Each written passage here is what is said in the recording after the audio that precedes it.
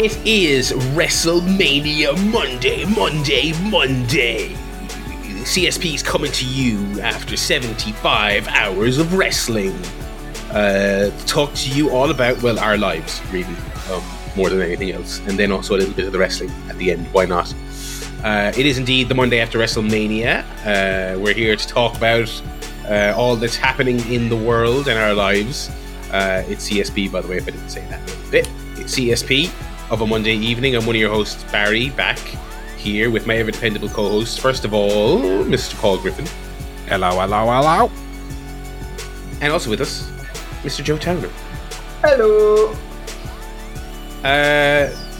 Two of us here have been to WrestleMania, which means, Paul, you have to go next year to complete the trifecta. I know, and now they've made it 2 fucking days long as well. Yeah. Which, like, I assume tickets are the same price they always were, which means, like, to sit in the dirt worst seat, which I had, would probably cost you like 250 quid for the 2 nights. But do you get a ticket for the 2 nights or only one? I would imagine. No, they sell them as individual. Like, that's what I'm thinking. Yeah, because I have heard, like, not that many. I imagine it was majority same people both nights, but I have heard of people saying I can only do one. Most people say that, you know, I could do the Saturday and I'll go home on the Sunday or whatever the fuck, you know. You're paying the same price for half a show, basically. That is ridiculous. Yeah, but I kind of feel like they are both fully formed shows in a way. Well, they have 99 minutes of videos. You get that for free. Anyway, we'll get to that there later in our wrestling guff, which is actually going to be quite busy this week. Before that, though, we will have a little chit chat about our lives. No, not yet. The book says we should do small talk, which we are going to do before we get moving here. It is indeed Monday. I was off work today. Living my best life. Not actually. I didn't take it off to watch WrestleMania because I'm not a sap. I went and got boosted on Saturday, which I was not able to do a few months ago because I got sick. Went and did that, feeling mostly fine, but then last night was just not sleeping great. A bit hot and bothered. And so as a result, very sleep deprived today. So took it off and relaxed in bed watching 80 hours of wrestling, as I mentioned. That was about it for the Life Guff for me, really, this week. Not too much else going on. You know, house hunting once again. That goes on, but not much else for me this weekend. What about you boys? Are you still eating those cream eggs, Joe, from last week? Oh no, I forgot I had those. This is a Was it normal cream egg? It's a caramel cream egg. Oh, okay. The caramel eggs I enjoy. I will say I would say caramel above regular cream egg. 100%. 100%. Yeah, no, that's good stuff. But I know there are caramel naysayers out there as well. So. I mean that's just contrarianism. I think they actually like it, but they just want to be cool. Yeah. Not liking caramel. It's like saying, "Oh, I don't like bread." It's like, "Oh, I'm celiac." Whatever. Like, get on with it. Come on, just fucking eat it. Yeah, I've had a quite. This is the first. Well, it's not the first year I haven't watched the Oscars. You know, because I didn't watch the Oscars last year, but it's the first year that I didn't take either Monday off for the Oscars or WrestleMania. Wow, probably a decade. Just indicative of the shit decline of your hobbies, really. I mean, like, just, you know, neither worth taking time off to watch. Yeah, I didn't watch the Oscars at all. I watched the best bit, obviously. Which was then absolutely stamped into the ground by the morning, and then I got no joy from it. Yeah. And then WrestleMania, I was very of the mindset of I probably won't even watch WrestleMania this year. And then it came around, and there was the Cody thing, and one thing led to another, and there I was at 1 a.m. Saturday night with me little bag of the bag of squashies was back. Never mind Cody's return. The bag of squashies was back. And that, even just staying up to Saturday night, has fucked me up, baby. Because I am so tired. I just woke up from a nap 15 minutes before we started recording. And as I said, woke up at 7 a.m. this morning. after a good night's sleep, went to watch WrestleMania Sunday, fell asleep during the AJ Styles match, and then had to have a nap later as well. I'm just completely done. I'm knackered after one night of staying up a bit late. So that's further to our conversation the other week about not being able to eat loads of sweets, not being able to stay up, and now it's 2 days later and I'm still exhausted. Yeah. It's depressing, isn't it? It's a young man's game. This living? This wrestling lark. Yeah. I don't have it in me anymore. But, how about you, Joe? How are you living?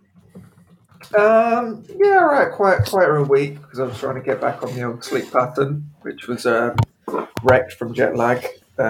Feeling all right now, but I did go into the office on Wednesday, which meant waking up at 7, half 7 or whatever. Dragged myself in. I slept really bad the other night. I had like 3 hours sleep and dragged myself into the office at 7 o'clock. None of my team were in. So I thought, what was the point of that? I just sat there on the computer all day. Might as well quit at home. Working in an office is pointless. Yeah, so that was the office anecdote. And other than that, it's been a pretty quiet week. Went to my mum's yesterday. We watched Shrek, which is always a nice film. It's a nice family film. Because everyone loves it. It's got farting and a donkey going, "How are you talking about, Shrek? You're crazy!" And everyone loves that. Mum, yeah, and Matt Swamp. It's got Scottish people in it. What are you doing? I'm like an onion. Look at the ears. And all the songs. Get your game on, go play. Yeah, this is a fun movie. Other than that, not a lot going on really. Yeah. I'm John Lithgow. I'm an actor. I'm Fiona. Who's that? That was John Lithgow. Oh. Yeah, that was interesting. The one thing I forgot to review last week that Michelle told me off for. So when we were in the US, we also... Well, for my first time, went to a little place called Yogurtland, as I was forced to call it for 2 weeks, Yogurtland. Actually, secretly, I was like, Yogurtland. Which was, my first time going there, so most people will be familiar with it. It's a frozen yogurt place where you self-serve. So you get your little cup, you go up to, they've got... probably like 10 different flavors and quite, unusual. They've got chocolate, but they've also got like, I don't know, ice lolly flavors and coconut and like mad flavors. It's good stuff. So you fill up your bowl and then they've got like a little sort of buffet table full of toppings, which one half was like freshly sliced fruit. So I didn't bother with that. What about mango and kiwi and all that shit? Went straight to the sweets. Got myself tiny little mini M&Ms that like mini M&Ms. Put them all over. Got some lovely. What else did I get? Gummy bears on top of there. Some coloured stuff that I didn't really know what it was. I just threw it on. I think Michelle told me it was actually. What's that cereal that's like fruit something? I can't remember. Fruit Loops. Fruit Loops. No, it wasn't Fruit. Fruity Pebbles. Fruity Pebbles, yeah, the John Cena one. The John Cena thing, of course. Yeah, they were quite nice. So, I threw a load of shit on there. So, it was really good. The only thing is, we went and Michelle's dad treated us to the yogurt. And I'd never been there before and didn't realise that you pay by the ounce. Like, you actually weigh it at the end and they charge you as much as you use. So, basically, you get as much or as little as you want. I didn't realize this, so I thought it was by cup size, because they had the medium cups and they had the large cups. So I just grabbed a medium cup, and I didn't want to look stupid and not fill it up and only get like half a cup and not get your money's worth. So I was like, it's like a Mr. Whippy, I filled it right to the top, and then got like the M&Ms. crispy fruity pebbles. Chucked it all on. Then I think it came to about £8, £9 for this pot of yogurt. It was so heavy. And of course, I had to eat the whole thing. I wasn't going to like throw it away. So I had to then sit there while everyone else ate their yogurt and work my way through this like 2 kilos of fucking yogurt. But it was delicious. It was fantastic, but it was a lot. Luckily, they had a dairy-free option. Because if I'd ate that much real yogurt, I would have 100% shit myself there and then. So, it was actually really tasty. And to the point where we actually went back for another 3 days in a row. We went to Yogurtland and got yogurt. So it was, really good. I wish they had a similar thing here. We do have some frozen yogurt places, but they're not self-serve and they don't have the same stuff and it's not quite as good. So, big thumbs up for the Yogurtland. We haven't embraced yogurt on this side of the world as a treat the way they have over in the States. No, yogurt is a thing for kids at school or fitness conscious adults. Yeah. And no one else has it. I could go for no petit filou. Petit filou, which means like a naughty child, I think. Petit filou, that was a small cheese or some shit like that, isn't it? I don't think so, no.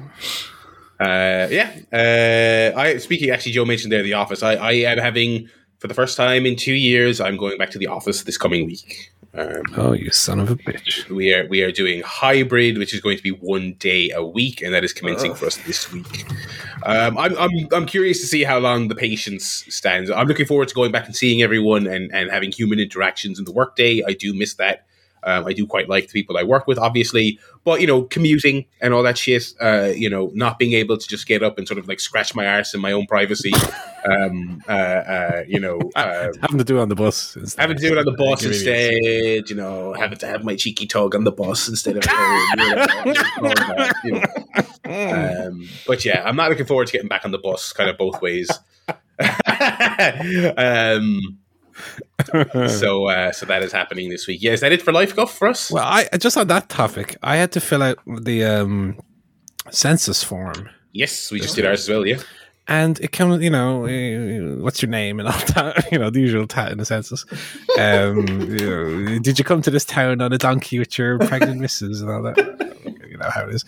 And then it was like, what's the address of the place you work? I'm like, I have no fucking idea. I've never been to a place, Is it in the UK? Like, is that a problem if my work address is in the UK but I live in Ireland? I was like, I have no idea. Figured it out in the end. But it's weird. It's weird to have a job and not know where that job actually, where their office is or anything. They did have like options on there for like, I primarily work at home, but then they had stuff like, how long do you spend traveling? And there was no option for I work from home. 0 minutes. So I had to put 0, I put 0 minutes. What time do you commence your journey? And I just put the time I start work. It was very odd. Yeah. Also, here's some feedback for you, Census Office. The questions about when was your apartment building bit, please put an I don't know option. Okay, because we just picked 1980 because we didn't fucking know. How would I possibly know that? Like, it's just all these questions about, who owns it and when was it built, and it's like you have to guess because they don't put an I don't know option. So yeah, anyway, that's the census done for another 5 years or whatever it is. Yeah. We'll move on here to our various guffs. What was the music guff this week? We have the Red Hot Chili Peppers. Ooh, I heard that was a big old pile of shit, baby. Tell me about it. Yeah, I don't know if I necessarily agree with that. I feel like this is the most divisive album that or not even album, but piece of media I've come across in a while. Because I've seen some reviews, like the Irish Times, for example, wrote one of the worst written reviews. Not like it was a bad review; it was a 1-star review. But it was poorly composed. It was like your man was just like, oh, Red Hot Chili Peppers are shit, aren't they? Well, I had to fucking listen to their album. 1 star, don't like them. And it's like, it almost gave me understanding of the cretins who complain constantly about video games reviews. Well, someone should only write a review if they already like the game, and this kind of absolute nonsense. But like, when you have someone reviewing something that they're obviously actively biased against. I find it very strange. But then also I made the mistake of looking at the Red Hot Chili Peppers Reddit, and I came across the complete opposite moronic takes, which were like, look at these completely unfair reviews. It's 8.5 minimum. And it's like, no, but that's also not how reviews work. If you think it's really good, it doesn't invalidate reviews that give it less than an 8.5. Like, what kind of fucking mean is that? Yeah. As usual, I come somewhere in the middle on it. I've listened to it like 4 times now through. Okay. I think it's a grower.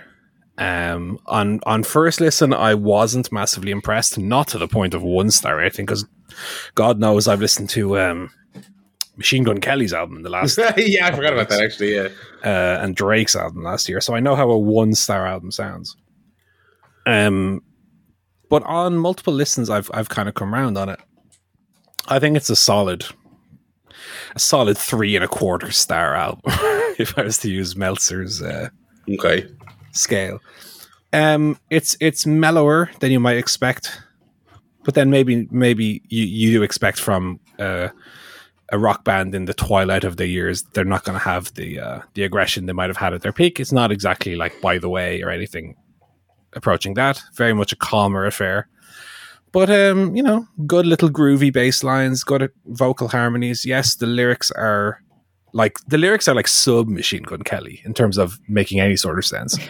But that's always been Red Hot Chili Peppers' way. So I didn't expect them to be, doing Fairy Tale of New York or anything along that, those lines. That'd be great, though. It's very dumb lyrics. But no, I found it a pleasant enough listen. I dare say since they became wildly popular, it's probably somewhere in the middle, leaning towards the bottom. I wouldn't have it anywhere near your Californications, Blood, Sugar, Sex, Magic, By the Way. But probably similar level to Stadium Arcadium. Now, I know a lot of people didn't like Stadium Arcadium because it was even longer than this album was. And this one is an hour 7 minutes, I think. I think Stadium Arcadium was like an hour 22. Okay. Which that was a double album, to be fair. This one's not being marketed as such. But no, I thought it was fairly good. But like I said, I wasn't massively impressed on the first listen. It was only on the second and third that the songs started to come together for me. And I do think it's got a stronger second half than first half. And as is a common complaint, there are too many songs and it's too long. But I think there's a very good 45 to 50 minute album in there. It's just there's a lot of stuff. But no, I'm definitely more on the positive end of the scale than the negative end. But nor do I think it's an 8.5 minimum or anything crazy like that. Perfectly listenable. Give it a couple of run throughs. For the first time I listened to it, I just let it run through in the background while I was doing something, just to get myself acclimated to the songs. And then when I was kind of actively listening to it with the lyrics, the song started to gel more for me. And I liked it in the end.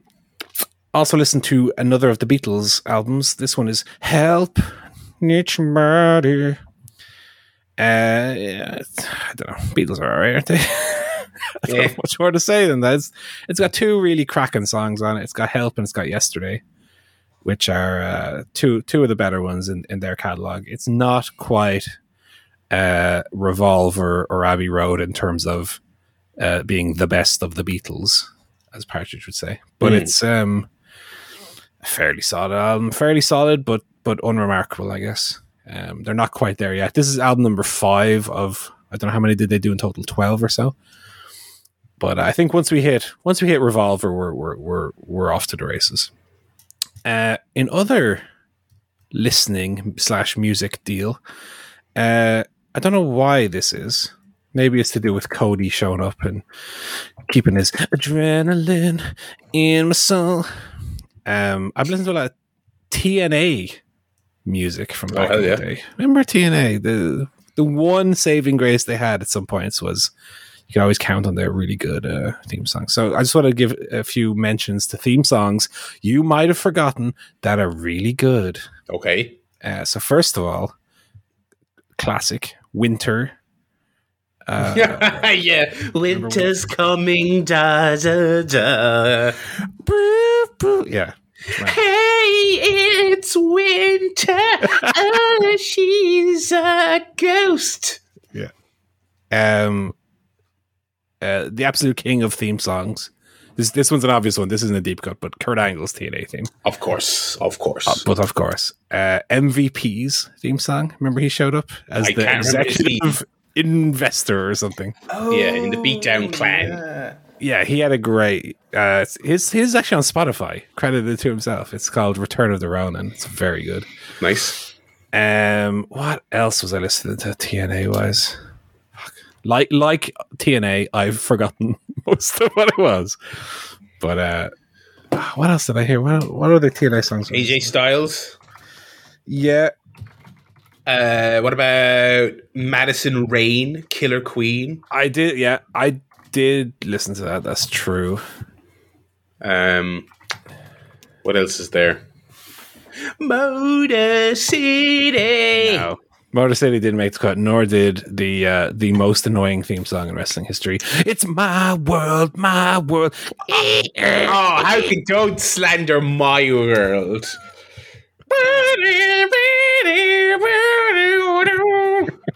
What was Hogan's TNA thing? He got red, white, and blue running through his veins. Oh, wait, no. No, he had a rip. I was like a rip off of the NWO thing. That was it. I was trying to remember. But I'm like, I think he had like, because he had a few. He gave Abyss the American made one. I feel like at one time. No, Abyss is Hulk Hogan. Remember that? Yeah, I remember that. That's a callback. I feel like he also had like a Voodoo Child knockoff at one point. I think. I don't remember that. I remember he had it. Certainly, his main theme in TNA was an NWO ripoff. Yeah, I just listened to it, and it just sounds like the NWO theme. Okay, yeah. Because they brought Jimmy Hart, and like they had whatever music he had the rights to from his time here and there and everywhere. Right. Yeah, I remember people at the time wondering if it was like an NWO Japan theme, something along those lines. Very possible, yeah. Who else? Oh, there was another good one there that just. It's after escaping me. The Beer Money was another good one. Beer Money. I liked Robert Roode's solo theme as well. Yeah. I'm off the chain. And then they changed it to like an instrumental version, which sucked. Oh, Sting's TNA theme was great. With the guitar solo, yeah. Oh, it was great. What a guitar solo. Great song for a great man. Yeah. TNA. Hardcore Country, which made a Royal Rumble appearance last year. And then finally, I did it my little FWF revisit. FWF is the Figure Wrestling Federation. I was wondering. Cardona and Myers did about 2 years ago now. They did a second season of it on their Patreon. So rather than subscribe for 6 months while they did that, I waited till it was over and then got it all at once. Absolutely tremendous. Love the Figure Wrestling Federation.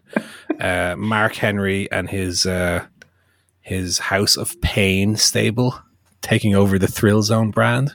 Tremendous. Loved it. I love it because I get a nostalgia for not necessarily even like playing with wrestling figures, but I used to even like just write shows as a hobby. You have your own little federation. It's very much an embodiment of that. It's very, very fun to listen to. Cardona in particular is he's like Russo. He's like completely bonkers. His shows are mad. Every show has 4. The lights go out. As they should. The lights are constantly going on and off. There's something wrong with not paying the bills or something. But as I've advertised before, they do have the first series is available free. They have a podcast feed for it, Figure Wrestling Federation. I highly recommend if anyone's looking for a wrestling adjacent podcast that doesn't feature Conrad, whatever his name is. It's definitely worth a listen. It's very addictive, very fun. I actually gave it my my show of the year in one of our year awards, whenever that was. I recall that. Season 2 is not quite as good because they didn't do it weekly. They just did like the PWG model, one show a month to build to like a big 6th show. Whereas season 1 was 4. They did it every single week, and then they would do a pay-per-view every 4 weeks as well. Tremendous. So yeah, I listened to the entire FWF back catalogue, which actually I've been doing for like the last 6 weeks. And I haven't listened to any other podcast in 6 weeks. I haven't listened to Kermode and Mayo in 6 weeks. I haven't listened to any video game podcasts. My Game Scoop I haven't listened to for 6 weeks. So I have a huge amount of podcasts to catch up on. But it was nice to just give the old podcast loop a break and just listen to, turmoil and Brock Lesnar in the NWO and stuff like that. It's very good. That's it. That's all my list. That's all that's been going into my ears this week. Already? What about telly? What have we been watching on telly this week, gents?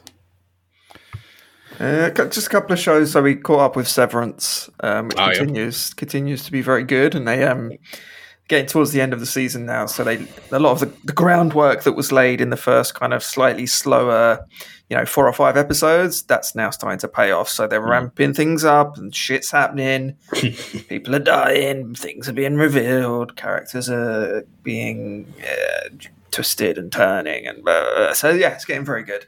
It's like the best show on TV. It's like I definitely want to give that a go. I feel like there's nothing else on there. What else is there at the moment that compared to? I can't really think of anything. Like Succession. Succession, yeah. And with that on hiatus, it's definitely the best show on TV. I think underwatched because it's on Apple TV, but yeah, they're doing some good stuff. So yeah, definitely check out Severance. Very smart, very funny, kind of unique look as well. Great opening titles, which always make for a good show. Yeah, it's really, really good. And also rewatching The Crown ahead of the new series coming later in the year. So we've just got on to the 3rd season where they replace the young queen with the middle-aged queen. And it's good. It's the guy that plays Prince Charles is just fantastic. We just watched the episode that's kind of focused on him and when he is kind of invested as the Prince of Wales, and like he's just tremendous, both as an actor but also in his kind of Prince Charles sort of portrayal, marvelous and all this sort of stuff. Like his impression, it's like a really good impression, but also his acting is fantastic as well. So yeah, that guy's really, really good. But yeah, we're watching that. So also a little show that I think Paul, you've probably watched this, Little Moon Night. I did. I watched Little Moonlight, Joe. Barry, did you watch Little Moon Night? I have not watched The Moon Night. Oh, so you haven't heard Oscar Isaac's fantastic London accent, then? I haven't heard him say, "Oh, well, that just happened then, innit?" Blimey. No, I have not seen The Moon Night. I will watch it because of what I'm broadly aware of the character. I think it might be a bit fun, but I haven't seen it. I don't know much about it. What do you think, Paul? I thought it was.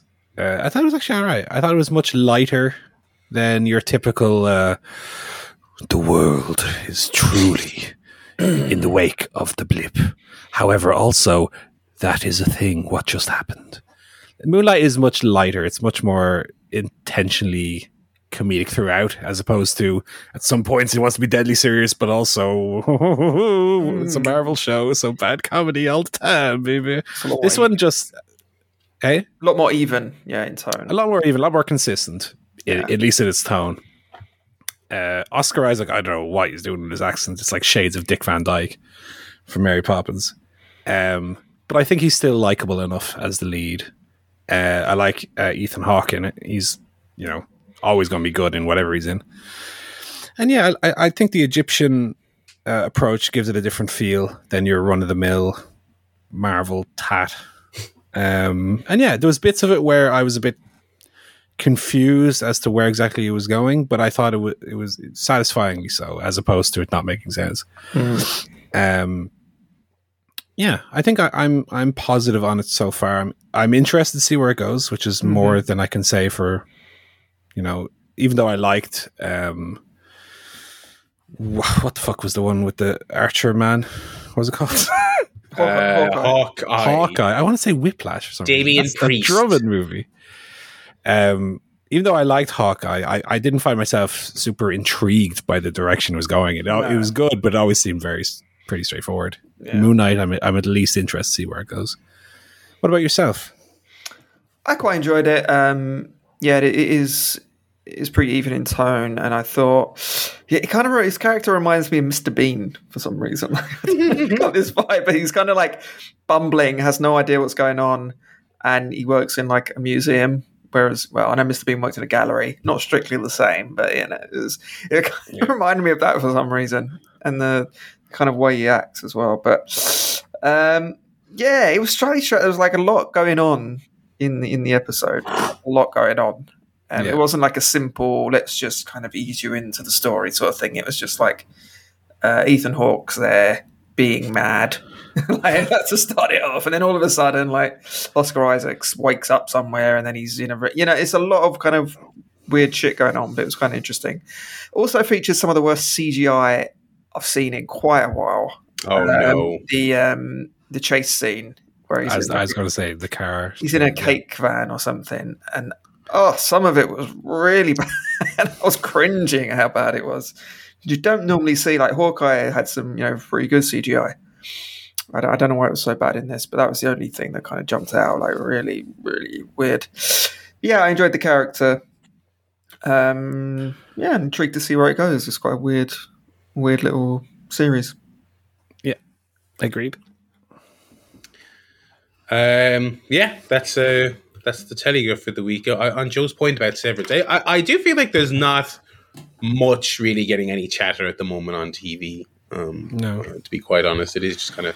I suppose we might get into Severance here as well, because a lot of the stuff we're watching currently is old.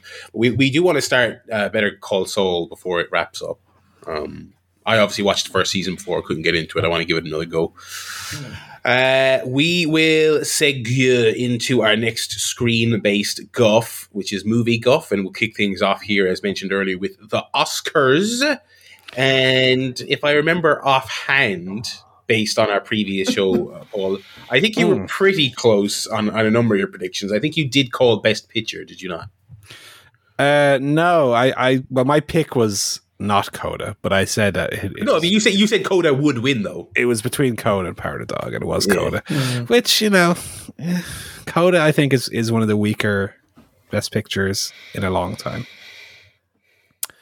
It's a very decent movie, but it's like I've likened it to like a slightly better The Fault in Their Eyes, or that kind of teen angst movie with some really bad performances in it. I was surprised it won Best Picture, but the Oscars do love a little lad in a wheelchair or whatever.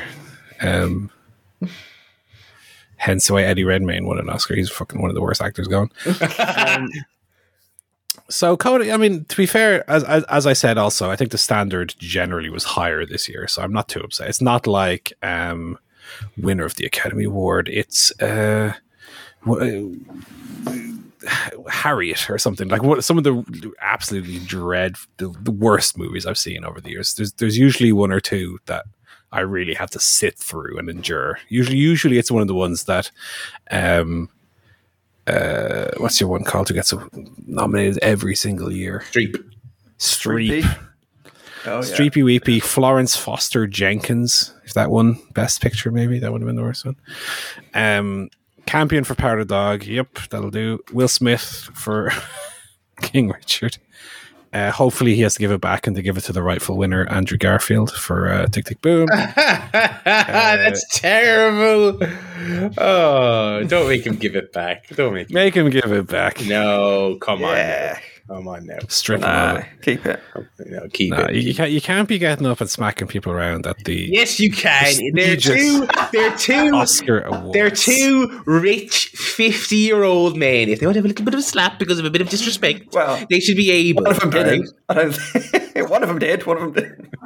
Well, that's the thing about a slap, Joe. Sometimes you don't want one, but you need it. It's not the Slammy Awards, gentlemen. It's the fucking Academy Awards. Oh, imagine if it was like the Slammies and someone wins, like Will Smith's up there giving a speech, and then Andrew Garfield's music hitting him. What? I'm not the best actor. Andrew Garfield was the best actor, in fact. Chastain for The Eyes of Tammy Faye. Spider-Man was okay, but and really, he should have been supporting actor, not really the lead. Chastain won for Eyes of Tammy Faye, in which the whole movie is structured about her winning Best Actress, so at least it succeeded in that aspect. Best Supporting Actor was your man from Coda. That was my pick. Best Supporting Actress was Ariana DeBose. That was my pick as well. Belfast Original Screenplay. Fair enough. Coda is after screenplay. Fair enough. And then Encanto did, in fact, win Best Animated Film. As I said, to put your holiday money on it, it did, in fact, win. So, yeah, I mean, I don't know. I'll keep watching the films. I think I'm at the stage now where I just enjoy watching the films more and then don't even bother watching the Oscars. I just look up the results the next morning. Well, yeah, it's nice to keep nothing massively egregious apart from Coda as Best Picture, because I think of the 9 or 10 that got nominated, I would have Coda at like the 7th or 8th in that list. Wow, which is why I was surprised. There's a lot of better films on there. But yeah, in terms of films I watched this week, I took a nice palate cleanser from watching a prestige film, and I instead watched all the films in the Wallace and Gromit series. Excellent. The 4 shorts and the feature length. Wallace and Gromit is so fucking good. Yeah. Well, it's so fucking good. I mean, Joe was talking about Mr. Bean there earlier, but I think Wallace and Gromit is, again, one of those universally loved British series. And again, similar to Mr. Bean, very universally funny. I don't think you need to have an understanding of British humor or British way of life, even though I think if you do, they'll give you an extra element of understanding. Like, there's so many little visual gags that are specific that if you have a specific understanding, you'll get. Like, one I noticed on this watch through was that Gromit, in the most recent one, in Matter of Loaf and Death, there's another dog who moves in, and the dog has a box of like magazines and LPs, and there's a comic book the dog has, which is there's a comic book from a British comic book from like the 1960s called Eagle, and of course because the dog it's Beagle with the same logo, and I was like, no one would get that reference. That's a 60-year-old reference. Yeah. And it's funny that there's like, I would even say there's like elements of like Naked Gun to it, where there's so much thought put into the visual gag.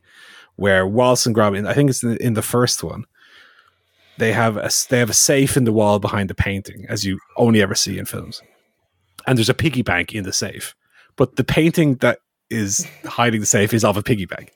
And there's lots and lots of stuff where it's one of those things where if you pause on any given frame, you're likely to catch one or two things that are just in there, and subliminally you pick up. But it's very, very funny. The best one, this is one of those times where I went in with an expectation of the best one is this one, and then on rewatch I was like, actually it isn't the best one. So I'll just confirm the correct opinion for everybody here. The best of the Wallace and Gromits is the third one, which is A Close Shave, which is the debut of Shaun the Sheep. I previously was of the mind that The Wrong Trousers was the best one. It's very good. Don't get me wrong, we're splitting hairs. It's like a 9 and a 10, but I think Close Shave is the peak of the Wallace and Gromit universe. Okay. And then Were Rabbit is tremendous. Very much a kid's version of like Hot Fuzz. It's got that exact same humor and exact same tone to it, where it introduces the village characters. Very reminiscent of Hot Fuzz, and a great like cat. It's like a real movie as well. It's not just like the people who made Wallace and Gromit made a movie. It's got like, first of all, Ralph Fiennes as a voice. But that was their big blockbuster, wasn't it? That was their big. Like, do you know who does the music for Curse of the Were Rabbit? I don't know offhand, but I'll guess and say Danny Elfman. Yeah, Hans Zimmer. No, I never would have guessed that. My other guess is going to be John Williams. I was watching the credits. I was like, Jesus, this is like a real movie. But similarly, very, very funny.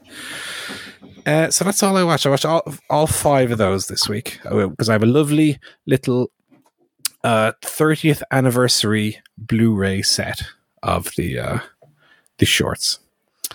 So Joseph, what about yourself? I've been looking at your Letterboxd. First of all, I didn't see any Shrek review in there. On tenterhooks, waiting for that. 3.5 stars. Okay. But I think you and me are going to have a little powwow now on The Eyes of Tamara Faye. Tamara Faye. So I watched that yesterday as well. Obviously, Paul gave it a scathing Kermode-esque review. Did I give it a 1 star or 1.5 star? You gave it 1 star, I think. The lowest of the low. So I watched it with maybe very low expectations. I was expecting complete crap based on Paul's review.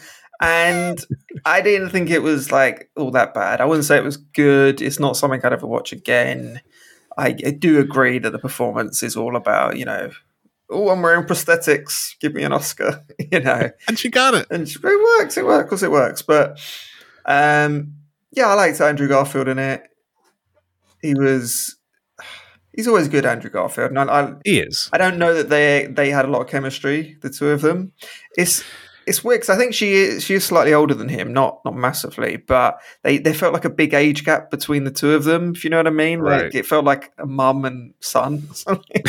Just because I think Andrew Garfield always comes across quite young, quite naive. Except there's an early scene where they're in college and he looks about 60 with the makeup he's got. Yes. When they first meet.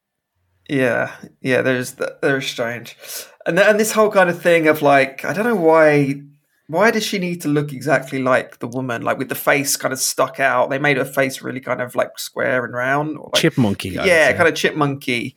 It's like it just kind of gets in the way of it because you're sitting there going, why does she look weird? I know we know what these people look like. They're very famous actors, and so when they're slightly off, it reminds me of what's the Looper where. What's his face has the Gordon Levitt. Gordon Levitt has the Bruce Willis like nose and everything, and it's just like, well, I know what Joseph Gordon-Levitt looks like, so why are you trying to put this stupid, distracting kind of facial thing on? So that was annoying, and I thought it also had a bit of a weakness for me was the fact that, and this is similar to a few kind of recent shows, like I mentioned the other week, The Dropout, which is about Theranos, the company, and Elizabeth Holmes, who was a big scammer. And similar to like WeWork show that's got Jared Leto in it. And speaking of Gordon Levitt, he's doing an Uber kind of a TV show as well on Hulu, I think. They have the scammer, the kind of con artist, as the protagonist. And for me, I just think, well, I don't want to see through their eyes. You know what I mean? They're the villain. They're out there scamming people, stealing people's money. I want to see it from an innocent bystander's point of view and have them kind of in that world. And so that was another thing. Was like, well, and they kind of at times they play on the fact that she was very sympathetic to the gay community and the AIDS crisis and things like that to try and kind of empathize with her. But then at the same time, we're seeing these two kind of scammers, and it's like, well, I just want to see them get their comeuppance. I don't want to see their redemption and all that. It's not what I'm into. It felt like a gangster movie at points. Yeah, exactly. But without the kind of, I never doubt that when you're watching like Goodfellas that these people are bad. We're not supposed to think they're good people. It's called Goodfellas, but they're not Goodfellas. That's the whole point. And so that was another weakness for me. But I'd probably be more interested in watching the documentary. And that it's based on. I've never seen that. And it sounds really interesting. To that point, I don't know what the compulsion is for these biopic dramatization versions of these fairly mundane events. Because I felt the same with Being the Ricardos, the Lucille Ball film. It's just like, it just very matter-of-factly dramatized these events that weren't crazy in the first place. And I was like, okay, well, why? And to be fair, I think my opinion of Eyes of Tammy Faye is not biased, but the context in which I didn't like that movie was the amount of boring biopics I have to watch for these damn Oscars every year. And there was 3, and the only 3 films I didn't like of all the films I watched for the Oscars were Eyes of Tammy Faye, King Richard, and Being the Ricardos. 3 run-of-the-mill biopics. Go figure. And I like Tick Tick Boom and Rocket Man. I like when a biopic takes a mundane story and makes it into something a bit more artistic, a bit more, creative. I just felt like Eyes of Tammy Faye was just like, here's the story of her at the end. And they look like chipmunks, and it's all about Jessica Chastain. I was like, okay, there's nothing here for me. There's nothing here for me to enjoy. I found it hard to track the timeline as well. It would just jump for no reason. Quite a bit, yeah. I think it would have been better to focus. I don't know why we needed to see their early kind of romance. That was not interesting at all. You know what I mean? Their relationship, their romance was not interesting. What was interesting was the period once they kind of got into this TV or televangelist thing, and they were really scamming people. I don't know why they just didn't focus on that kind of. That's what Spencer did well. Spencer was just focused on one weekend or something. That's all I need. Focus on the most interesting period. The most interesting bit. How about that? And have a protagonist that we can empathise with going into that world, and then I'll work on the script tonight. I think we can. I think between us we can bang one out. Whip this into shape. Yeah. I think RuPaul narrated the documentary as well, so that's a bonus point for that in my eyes. Yeah, so that was what I watched this week. All right, Barry, off you go. Alrighty. I watched a couple of movies. I went and I saw Flea, which was a animated film from last year. A weird kind of animated documentary hybrid. It's basically a story of a young man who fled Afghanistan in the 80s to Moscow. And then his kind of story of his struggles to make a decent life for himself and his family as immigrants, with a whole bunch of other elements that I won't really get into here for the purpose of, because I don't want to spoil anything. But basically, it is weird because it's kind of like his identity is protected and those of the story are protected. And basically, it seems as though the process was they went and they made this documentary. He knows the documentary maker personally. So they made this documentary about his life experiences. And then the flashbacks are animated, but then so are also the current day, for lack of a better term, segments. And there are a handful, like less than 5 shots in the film that provide a little bit of context to you. They, like, towards the end, they fade a closing animated shot to the actual footage that was shot over the course of filming the documentary. So that's it's very, very unusual. There's also a bunch of newsreel footage throughout the film from the 80s and 90s of the relevant kind of crises in Afghanistan, and also the context in Europe with the collapse of the USSR and stuff like that. It is really, really great. It is really fantastic. It's the animation is really, really beautiful. It's really well done. It's a very, very real kind of human story, and it's I would say probably super relevant now, obviously in times of like actual war again. It's great. It's really, really great, and I would recommend everyone see it. I don't really have too much else to say about it. It was my pick for best animated picture. Excuse me. Yeah. Damn Encanto. But Encanto talk about Bruno at that. It's a shame. It's just I saw it in a sort of a small theater we go to here. I think it's getting a general release this month, and I think it's a movie film. I can't remember. That might not be true, but it's out in general release fairly soon, I think. So I saw that. Then on the old Netflix, I finally got around to seeing The Lighthouse. I tell you what, on the subject of Oscar Isaac and his accent, and you're not quite sure where he's supposed to be from or what he's doing, I had no idea what Robert Pattinson was going for. I thought this movie was set in England for the first hour. I really didn't know what that was, but it's not at all what I was expecting. It is so weird. So obviously the sort of extremely broad premise I was kind of aware of. I tried not to read too much about it because I knew it would be great because I liked The Witch. I like those two actors. It seemed compelling based on what I'd seen of it, but I tried not to read too much about it. So it was not at all what I was expecting. It does follow that kind of basic template you would assume from it, which is it's basically kind of just this story of two lighthouse keepers who, you know, effectively kind of just go crazy in isolation on this island. But it's weirdly, darkly comedic, and they do some kind of like, they do the classic kind of supernatural, but is it in their heads? A lot of unreliable narrator stuff. It's great. It takes that kind of idea, the core premise, and it just goes completely off the wall with it in some ways I wasn't expecting. Two amazing performances, obviously, at the center of it. I thought Willem Dafoe is outrageously great in it. I mean, as he basically is in everything. But he's so great. That one monologue he gives, the curse. I think I've watched that about 50 times at this point. So really great from the Eggman on that one. Yeah, and he's got his new one coming out now. The Norseman. The Norseman.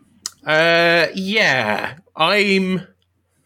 don't know. It's hard. You can't really judge it too much by it. I mean, you certainly couldn't judge his previous two big films from the trailers. You kind of had to just see them for yourself to see. So I don't want to judge them too harshly. It does kind of look a bit like, if it was anyone else associated with it, you might just roll your eyes and say, okay, like there's like prestige Viking shows at the moment, so you're making a fucking Viking. Like, I don't want to use the word, it doesn't really look like an action movie, but it kind of looks a little bit like an action movie. But I don't know. It's one of those ones you have to see it to really get a feel for what it is. He could throw you a complete curveball, but you know, it has Bjork in it. I love The Lighthouse. Loved it. So I know you weren't big on The Witch, but I did love The Witch. I'll give it another go. But Lighthouse, I think you should. I especially like now having seen this other thing, it might reframe. You know, you might look at it through a different lens. But I saw that, and in keeping with the A24 horror note, I then went and saw X last night. Which is why we're doing this on a Monday, because I really wanted to see that in a theater.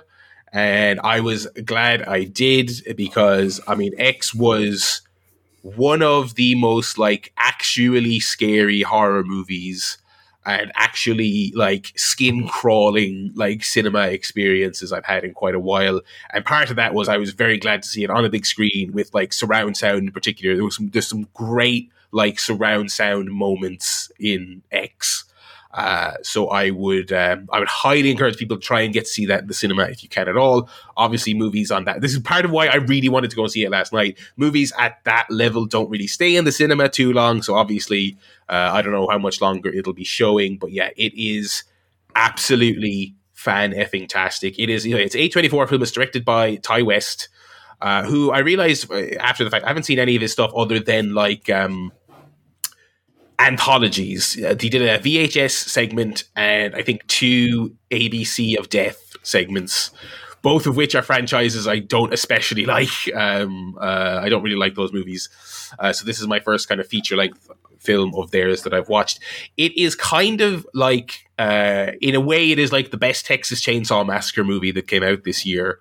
Sans the license. It's about a couple of young, aspiring, starry-eyed, like 20-somethings and one 40-year-old producer who rent out like a guest house in rural Texas to shoot a blue movie after the success of Debbie Does Dallas.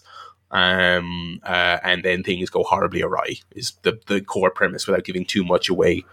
And so it's very kind of like homaging and tributing exploitation films of the era, not just, you know, Texas Chainsaw, but various other things.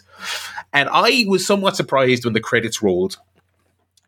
Being an A24 film, I was thinking they were setting it up early on, establishing the premise, all our characters, creepy old couple who rents these kids this farmhouse, and they were laying it on quite thick, and they were kind of they were doing certain things with certain characters that made me think, well, this is you know, from the people who made The Lighthouse and Hereditary and Midsommar, and I was kind of expecting it to turn on its head, and actually, it's about man's relationship with his father, or whatever these hoity-toity, you know, A24 films tend to be about. This is kind of unlike all the other horror films they've distributed in the sense that it's kind of just what it looks like. There is not a... This, I don't want to make it sound dumb because I don't think it's dumb. I actually think it's quite clever in a lot of ways. But it's kind of like if you go into it expecting it to be just an extremely well-made slasher, that's what it is. Whereas like stuff like, say, Midsommar is kind of hard to categorize as one thing or another. Do you know what I mean? That's a very weird movie that's kind of bigger than just, oh, it's a scary movie where they go to a community full of weirdos, and that's what it's about. You know what I mean? X is a little bit more kind of does what it says on the tin. But does so with like tons of style. I mean, there are some shots in this movie that are just like burned into my brain from when I saw them. They're so eye-catching. The score is fantastic. It's just an excellently made one of these. And it's funny because there's some of the themes they kind of lay on thick is that they've got like these characters who they're making like a smutty movie to try and make a lot of money, but they've got like an auteur cameraman who thinks he's making art, and he's all about you can make a movie that's sleazy that's also art. And it's like this movie is like quite grotesque in a lot of ways, but it's also incredibly well made. I loved it. I absolutely loved it. I don't think I will. I would love to see it in the cinema again. I don't imagine I will, just because it's, you know, free time is so limited these days. I don't know if I'd go and see another a film I've already seen again, but it'll definitely be one to grab on home video once it's out. Yeah, X, really great. Yeah, I don't think I've seen any of Ty West's films. I did like that song he did with Rihanna, though. Oh, Live Your Life. No, I was hoping that wasn't coming. I was giving you the benefit of the doubt. Oh, it's outrageous. That was your first mistake. Yeah. No, I really enjoyed that. It is. Like, and I suppose, yeah, that's the other thing is talking about how great it is. It's like, it's actually quite scary, and there's a lot of stuff in it that made you like shiver. It's like legitimately very, very scary and quite grotesque at parts. But yes, so yeah, that is that, and I think that's everything I saw this week. Very good. So we will move on there to our final guff here, which would be game guff. Paul, how is Batman? Well, you said last week that I'd probably have it finished by this week. You were correct. Ew. I finished it. Finished it with a 78% overall completion. Not bad. That's pretty good. Yeah, I think everything I've said about it to this point, I think holds true. I thoroughly enjoyed it. Definitely need to give Arkham City a fair shake, because I fully accept that I wasn't fair with that. Thoroughly enjoyed it. Think towards the end there's one too many, and I know this is a common complaint, but there's one too many fight Batman villain, but they're in a tank, so you have to be yeah. Their tank.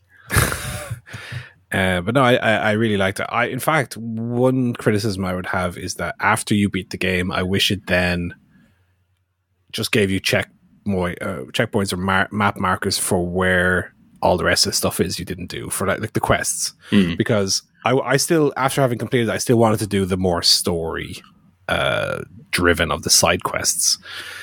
I was doing the Man-Bat one, and I was on, I think, the last section of it. It's like, okay, I just looked up a guide because like, okay, I just want to finish this, get through this. He should be flying around the north part of Founder Island. Okay, go to Founder Island, the detective mode on, whatever. Like 10 minutes looking for him, couldn't find him. I was like, all right, I'm not fucking doing this. Yeah. I just uninstalled it. So after you beat the game, just tell me where the stuff is and let me go do it. Like the fact that it still is, you just have to find it in the world. It's like, well, I'm not going around the world anymore, so the stuff I haven't found, I'm not going to find. And there is so much of it as well. I mean, it's funny that we're still talking about this kind of thing 7 years later with like Horizon and stuff. I think that was one of the earliest games where I finished it and I was like, oh, I think I'll clean up all the side missions. And then it's like, oh, the volume of Riddler trophies and Riddler stuff to do. I'm like, fuck off, come on, don't make me jump through this many hoops to get the real ending. And it is one of those games where like, oh, well, you don't get the real ending unless you do everything. I think there's like the actual final numbers. There's like 112%, which obviously doesn't make any sense, but that's what the actual number you have to get the actual ending is. Ooh, don't worry, I'll just look it up on YouTube. Yes, just look it up. Just look it up. And also, it's not that different from the one you get just for beating the game. It's very different. It's very minor. Yeah, I mean, I did a lot of the side quests anyway. One thing I particularly liked was when you were on your way to do a main quest, and the little radio would come up, there's a thing over here to do, and then I go do it, and then I found little part of this side quest. I was, oh, that's interesting. But once you finish the game, you don't have any further incentive to go anywhere or do anything. It's not like an open world game where there's a exploration at the heart of the game. Here, it's very driven by the story. And once you've beaten the story, what's the incentive to just look around the island and hope you find something there? No, when I finish the game, just give me because at times in the game it gives you a map for some stuff. Yeah, but if you've gone by it and not done it, it will mark it on your thing, and then you can go back and do it later. So why not just do that for people who've completed the game? I've gone far enough to beat the game. Let me just clear it out now. I think the motivation from a design point is that, you might immersively stumble upon it when you're going around the world. But actually, it's funny you mentioned the Man Bat thing. I did the exact same thing, which is after I beat the game, I never came across it. I went looking for it, and I couldn't find it at the area it was supposed to be. So that one was a little bit too well hidden in the open world, I think. Yeah. But yeah, I mean, I thoroughly enjoyed my time with it, and I will miss flying around Gotham. It was a good old time. Definitely a good game. I didn't feel like the Batmobile was as much of a deal breaker as it was for a lot of people. I definitely agree. There was too many tank battles where it didn't make narrative sense for it to happen. Especially there's a little side quest where you have to defuse the bombs. And every time it's just like, oh, they're sending 50 tanks your way for clear out the tanks again. Yeah, I wonder how the reception to that stuff would have been if there was just less of it, and it was not. Especially as you say in the third act, when you're just like, I hate when games do that in general, not just this one. But I'm like, when I'm in the third act, I want to just get to it. Let me just get to the fucking finale. I've put my shift in. Like, let's. And what it doesn't have is like classic boss fights. In the same way as City and Asylum did. Whenever there's a boss to be fought, they're in a giant vehicle and you're in the Batmobile.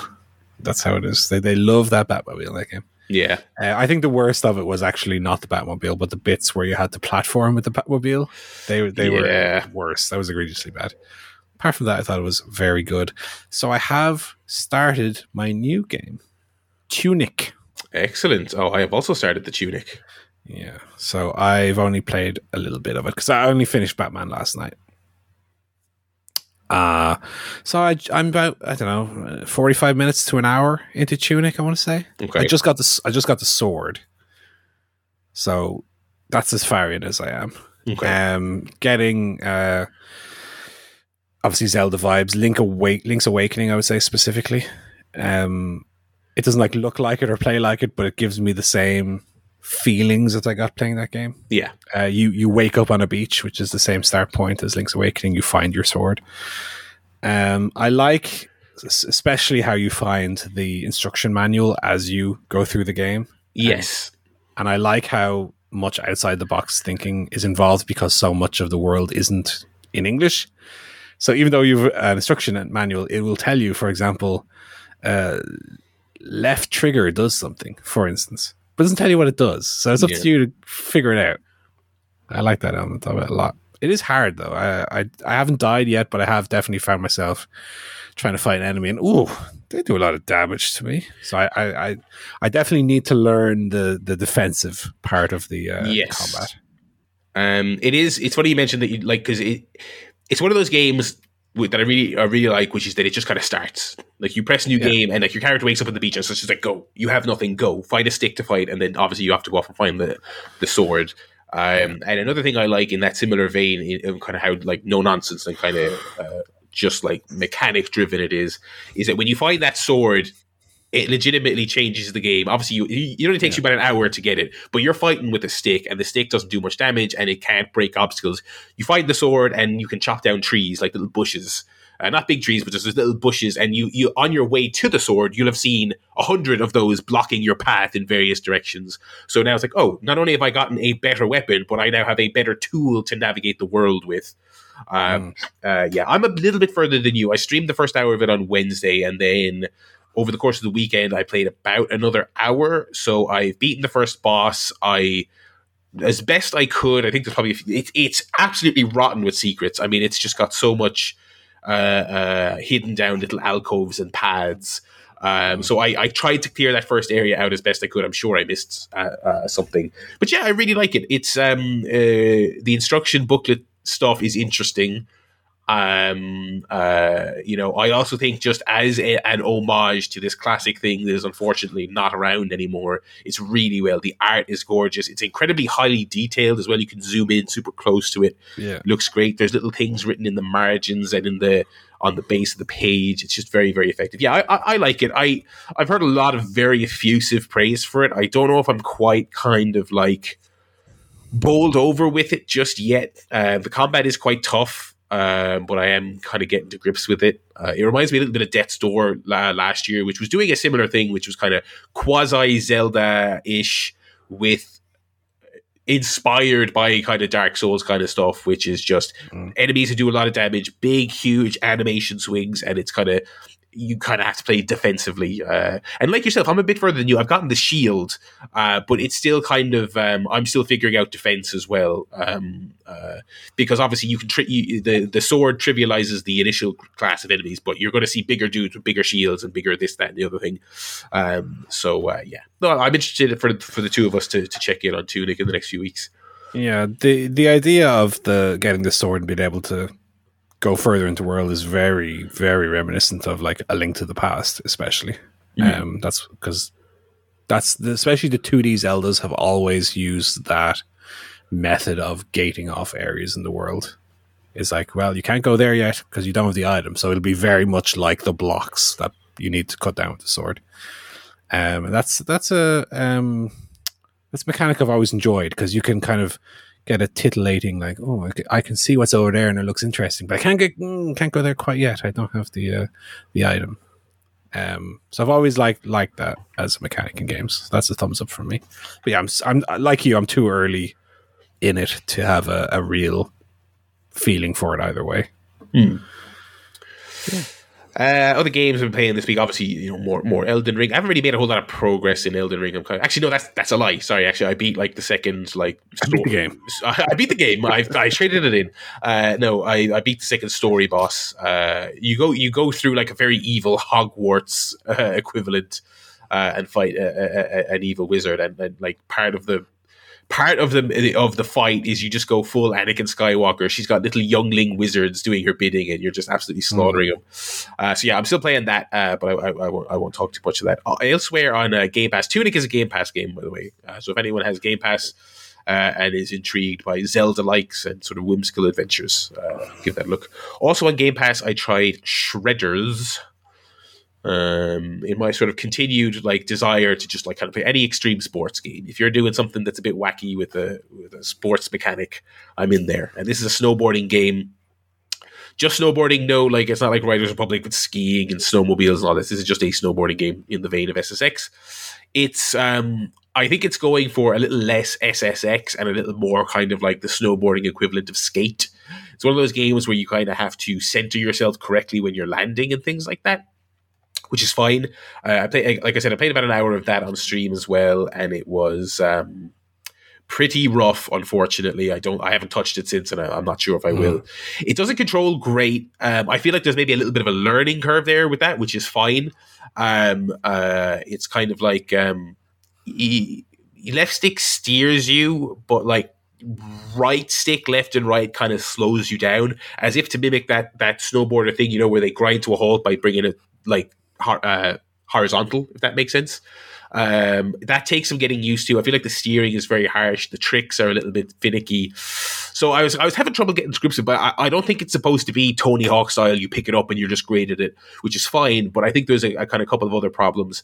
It had like screen tearing, the likes of which I have not seen in a game. I actually legitimately cannot remember the last time I seen, which is basically just, if you don't know, like that kind of flickering line effect across the screen. It's really crazy. The game has 0 video options as well. It doesn't have the performance or 4K, those options that every game has now. It has nothing.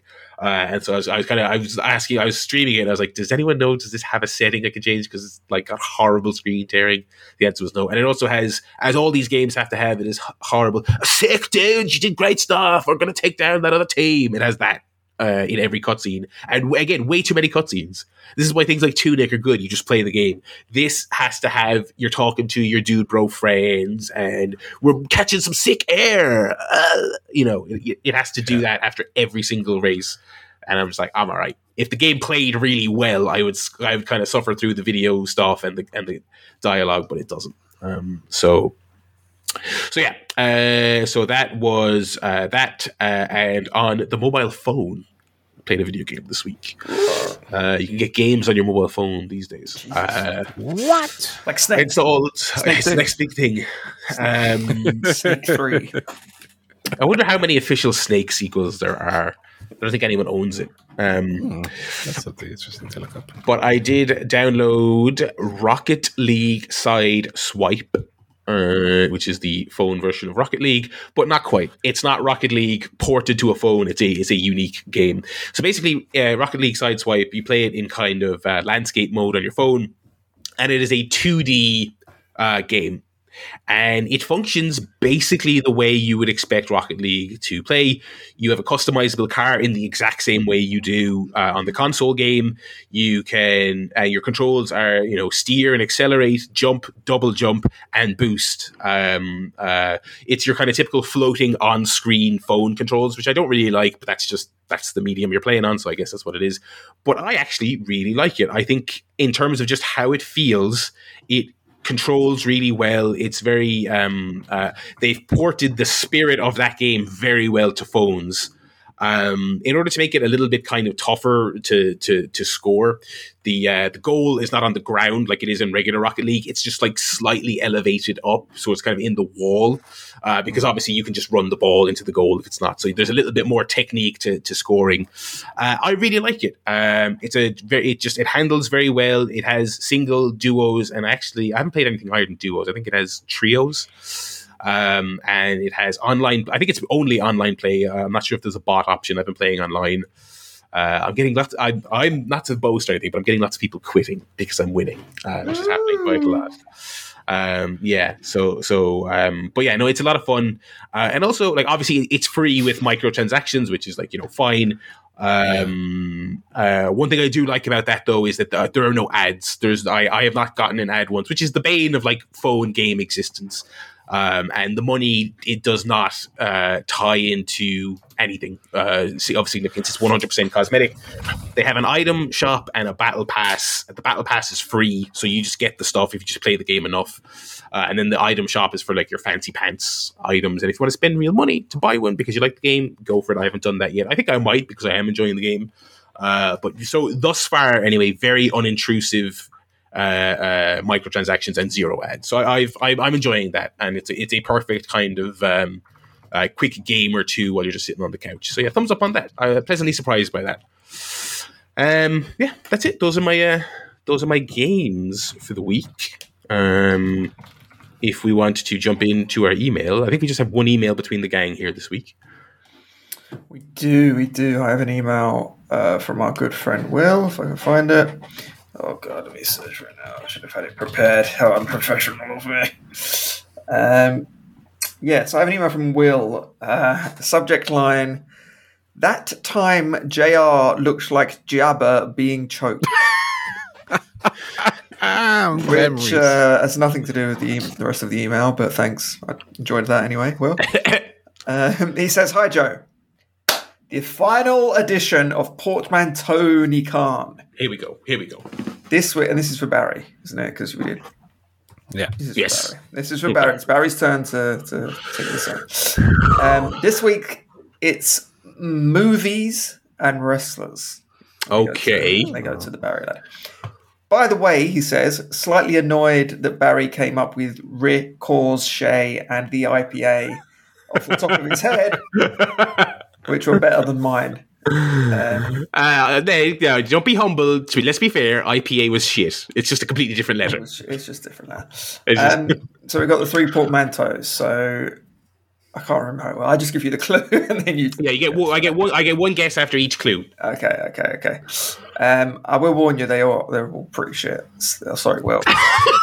Say that. I'll be the judge. Okay. First wrestler. I am currently signed to AEW. So a movie wrestler from AEW. I was going to keep complete stab in the dark here. Lucha Avatarosaurus. Oh my god, he's not even trying. My clue is it's an AEW wrestler. Come on. Okay, that is worse than Will's, so that's fine. I have one off the top of my head, but I don't want to say it. Save it. Clue number 2. I am an American psychological drama film from 1997. Oh, no, mine's wrong then. An American psychological drama film from 1997. Yeah, on Wikipedia it's called a psychological drama. I would have just called it a drama, to be honest. That might be a bit misleading. Drama. It's psychological in a sense. I'll tell you, See No Evil Uno was my guess. That's pretty good. That's pretty good. No, I haven't even got a stab in the dark. Go on. No stab in the dark. Okay, third clue. I am billed from East Palo Alto. Don't know why I said that weird. East Palo Alto, California. East Palo Alto, California. Who the fuck is that? This person is from East Palo Alto. Oh, that's ringing a bell, but I can't pin down who it is. Is that Powerhouse Hobbs? No. East. No, I'm drawing a blank again. Go on. Okay, clue number 4. I won Best Screenplay and Best Supporting Actor at the Oscars. I'm thinking. I probably got the year wrong. No one chuckle if I have the year wrong. I'm thinking Silence of the Lambs. No, that year's way wrong. That year's way wrong. Okay, I have no idea. Go again. I don't even have guesses. I'm really bad at this. Not Silence of the Lambs. I am a member of Team Taz. Oh, so it is Powerhouse Hobbs. Okay.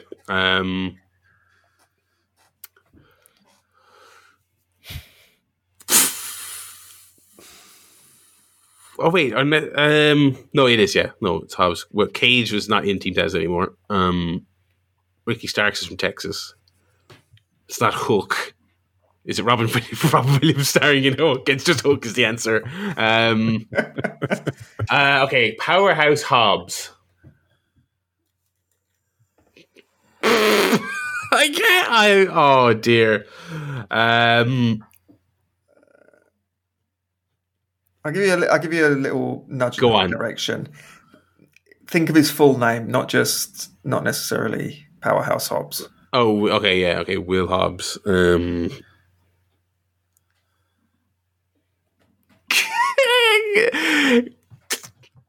Goodwill Hobbs Hunting. You laugh.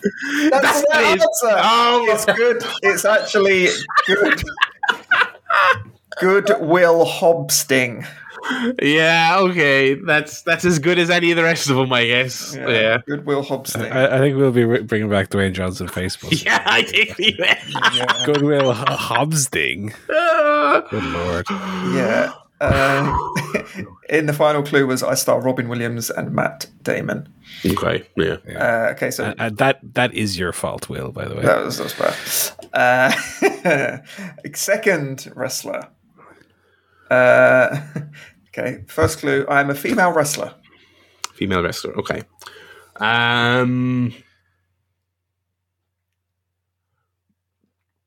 Molly Holly's Game. Oh, very good. It's good, but it's not right. That was probably better than this one. Second clue. I am an animated sports comedy film.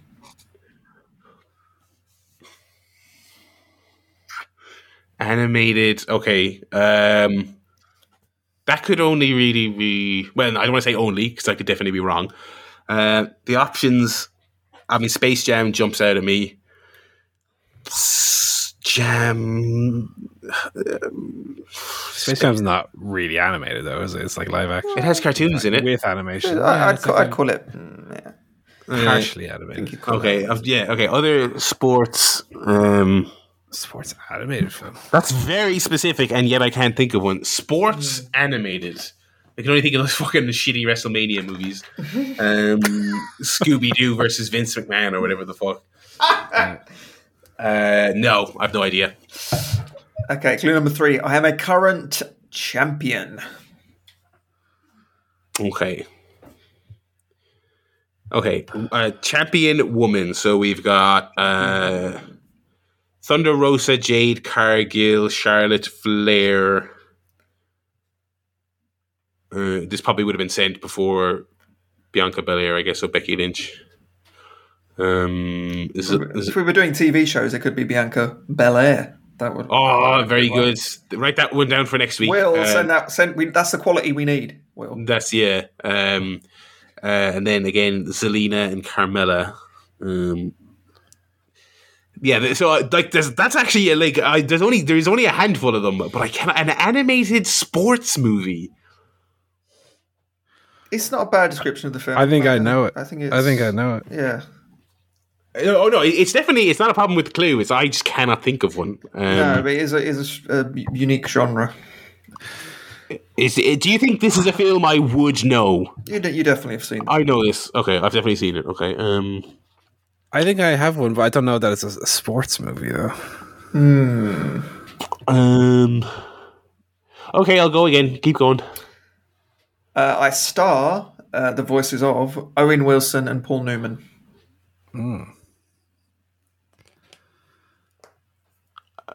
Oh, Jade Cargill?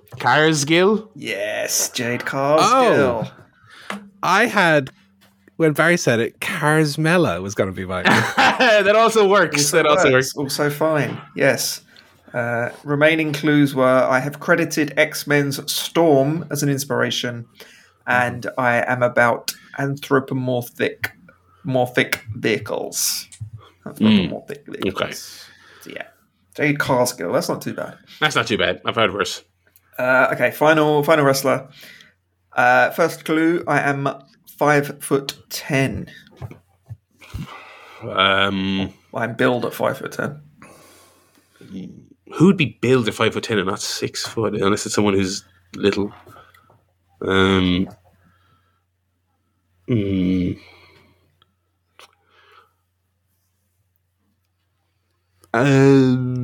No. Go again. Clue number 2, I am a war movie. Okay. Apocalypse. No. Saving Private. Oh, Ryan. Is there a Ryan again? Saving Private Ryan Nemeth. Not correct. Great. Not correct. Okay. I'm sure he's taller than 5'10" as well. No, he might. I'm sure he's billed at it higher. He probably isn't actually taller than this. I just thought of another good one that it isn't, but I'll save this at the end. Go on. Okay, third clue. I used to wrestle for the WWE and on the independent circuit. Used to wrestle. Okay, 5'10" guy who used to wrestle on the independents in WWE. Bryan Danielson. He's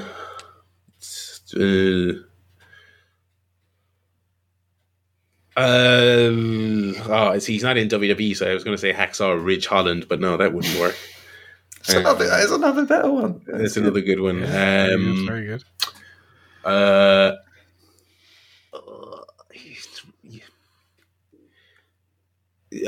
going to use the same war movie again. Saving Mason Ryan. So good. No. Did he wrestle on the independent circuit? Yeah, he did. He was in Dragon Gate. He was in Dragon Gate. Okay, next clue. I'm directed by Steven Spielberg. Oh fuck! So it is. Okay. Oh god. So it is Private Ryan. But. 5'10".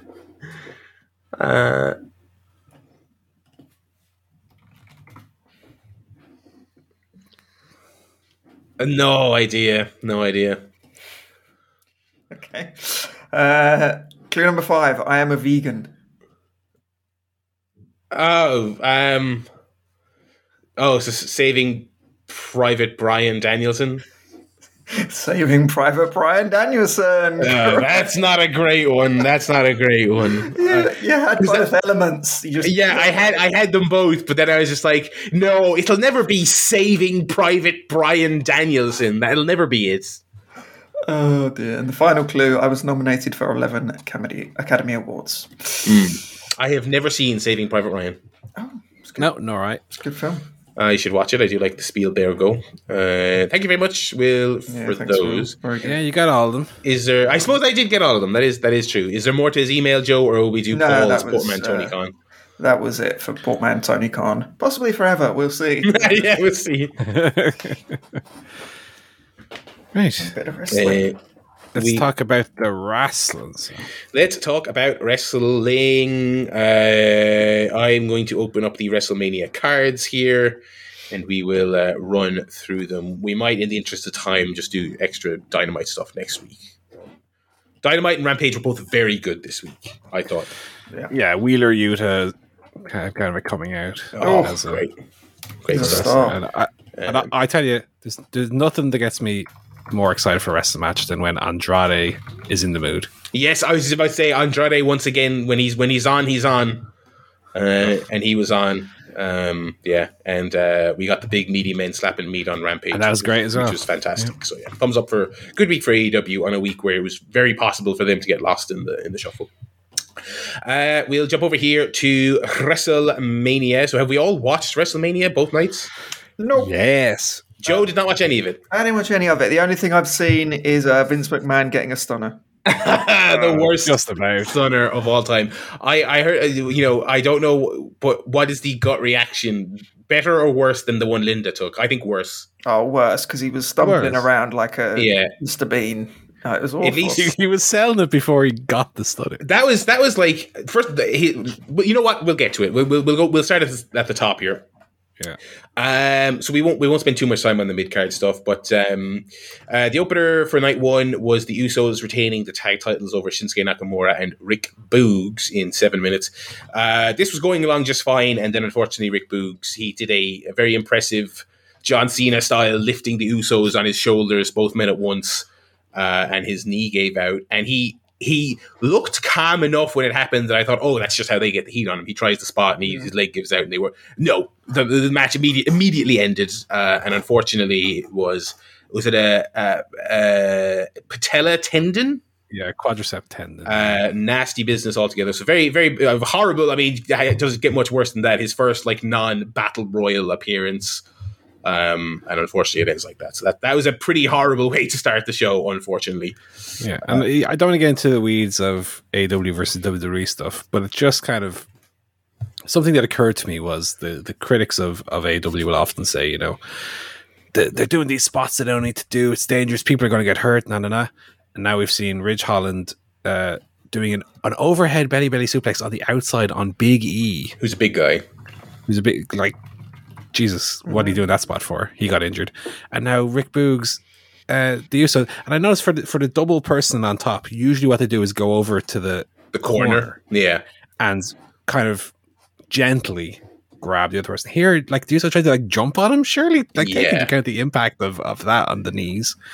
Yeah. I mean, I'd imagine they did it if they practiced it, I'm sure it was just a freak accident, really. Yeah. I'm not saying it's anybody's fault, but when you're thinking about doing these spots, maybe try and be a bit safer. One thing I will say, that's not just for WWE, that's for everybody. For everyone, yeah. One thing, to their credit, I will say that they didn't do the thing that a lot of worse pro wrestlers do, which is they stood in time and looked at each other and got lost. They held it together really quick and they just went to the finish you wouldn't even know anything was wrong. It was abrupt, obviously, but it wasn't that thing of just they stand and look at each other and everyone goes quiet, and they still didn't have time for the New Day match. Oh my god! So we'll talk. Yeah, I guess we'll mention that now. So they cut the New Day match for night 2, and then when they got to it at night 2, it got 120 seconds. It was nothing.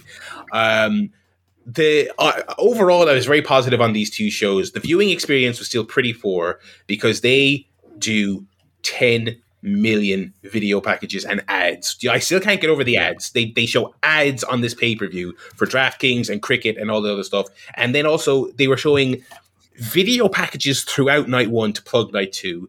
I saw people defending it saying, oh, they're advertising the biggest show of the year. Nobody is fucking watching night 1 and doesn't know that there's a night 2. Spare me that, first of all. And then for night 2, they had the exact same problem. There was probably, legitimately, there was probably a full half an hour of like, not first run content, like ads, video packages, shit like that, which they just shown on the pre-show. Easily more. Like for night 2, on night 1 they were plugging night 2, and then on night 2 they showed they weren't even video packages. They showed extended chunks of the first night. They would show like the elaborate entrances from night 1, and then a section of the match, and then the finish. I'm like, what are you doing? Fucking, I watched it. It was yesterday. Like, come on. Apparently that's to accommodate the ad-supported tier on Peacock. So if you're watching the free version, you get ads every whatever it is 20 minutes, and so they have to put filler in there for the international audience. It's terrible. It's honestly, it's really, really bad. First of all, sorry if you're watching on the free Peacock. Fuck you. Sorry. Yeah. Like, you shouldn't accommodate the free tier at the expense of the pay tier. Well, you should be incentivized to pay for it. You do that when you get $1 bajillion in your bank account to be on Peacock and not on the Fed work. So it was a pretty rough viewing experience for the whole night. And yeah, as you said, there was a match cut. I mean, it was just unbelievable. One of the video packages for a match that ultimately got cut. I watched night 1 with Rona. And she was shocked at this. She was horrified by it. I couldn't believe that they like showed Ridge Holland breaking Big E's neck like 5 times over the course of this show. It was crazy. Anyway, Drew McIntyre defeated Happy Corbin in an 8-minute match. Kicked out of his finish, which has never been kicked out of before. In this throwaway second match on WrestleMania. Yeah, I can kind of appreciate that they at least gave that to like Drew McIntyre, who's a guy they push. But it's kind of hilarious that it's the second match on the card, and it's with the Happy Corbin character. I felt the match I thought was fine, perfectly fine. Like this show felt like an episode of Raw so far with these 2 matches. But nothing bad, but like just nothing. The crowd did react huge to kicking out of the move, so whatever. And then they couldn't leave well enough alone. They had to have Drew take his sword and swing it at Madcap Moss, and he severed the ropes in the ring. So I guess they kind of finally wanted him to use the sword after all these months of having it. But they played a big explosion sound when he broke the ropes. like he was like it was a Skyrim sword and it had a spell on it or something. Like it was so stupid. And to be fair to the finisher kick out, it is WrestleMania at the end of it. So. That's the place to do it, and Drew's a big guy. I actually liked that they did that. I was like, that's a big move. And I even in my limited WWE watching, when he came out, I was like, I did think to myself, I don't think anyone's ever done that before, because Corbin is like quietly quite well protected, when he gets a push. Anyway, match 3 was the first celebrity match of the weekend. We had Miz and Logan Paul defeating Rey Mysterio and Dominic. The worthless Dominic Mysterio. Yeah, I'm not big into the old Dominic. I mean, it was kind of like, in general, I think WWE has a lot of problems with these outsiders, kind of, especially now that they're good. It's like a double-edged sword. Remember, celebrities used to be shit, right? Who's the guy from Entourage? Jeremy Piven. Jeremy Piven, and he was like embarrassing, and he got all the stuff wrong, and they Jay Leno back in the day doing that crappy arm wringer and all this stuff. Now the celebrities are actually kind of good. So the most important thing about this match is that Logan Paul was actually quite good. He's in very good condition. He's I don't want to say he's a legitimate athlete, like he's not really, but he's in good shape and he could move around quite well. And he's obviously a fan. And I don't know if he did like as much as Bad Bunny, who apparently did loads, but he looked like he had worked at this, right? The flip side of that is that you look at like Dominic and you're like, okay, well, why is that one on Raw? And this guy is like actually good and tall and charismatic and a superstar, and not on. And that's probably why, because he has his own bajillion dollar industry. But he was genuinely good. Him and Miz had matching gear. If you did not know that he was Logan Paul, you would think that this is just some new guy from the PC who's actually really good. Yeah, I was right. I think he was the best non-wrestler of the weekend. I didn't expect that going in at all. I thought he looked the part. He moved well. Charismatic. Yeah, I think charismatic. I think Bad Bunny was better and says that Bad Bunny sold very well. But I never bought that Bad Bunny like looked or acted like a real wrestler. Yeah. That's kind of the novelty of it. here it was kind of diminished, if anything, a little bit by the fact that he fit in so well. It's kind of like at points you just didn't even take him as a special attraction celebrity. He's just like a wrestler. Yeah. Very good. So they had a perfectly like solid. Again, if it wasn't for Logan Paul being there, it would kind of be a Raw match, but there was a novelty to seeing him.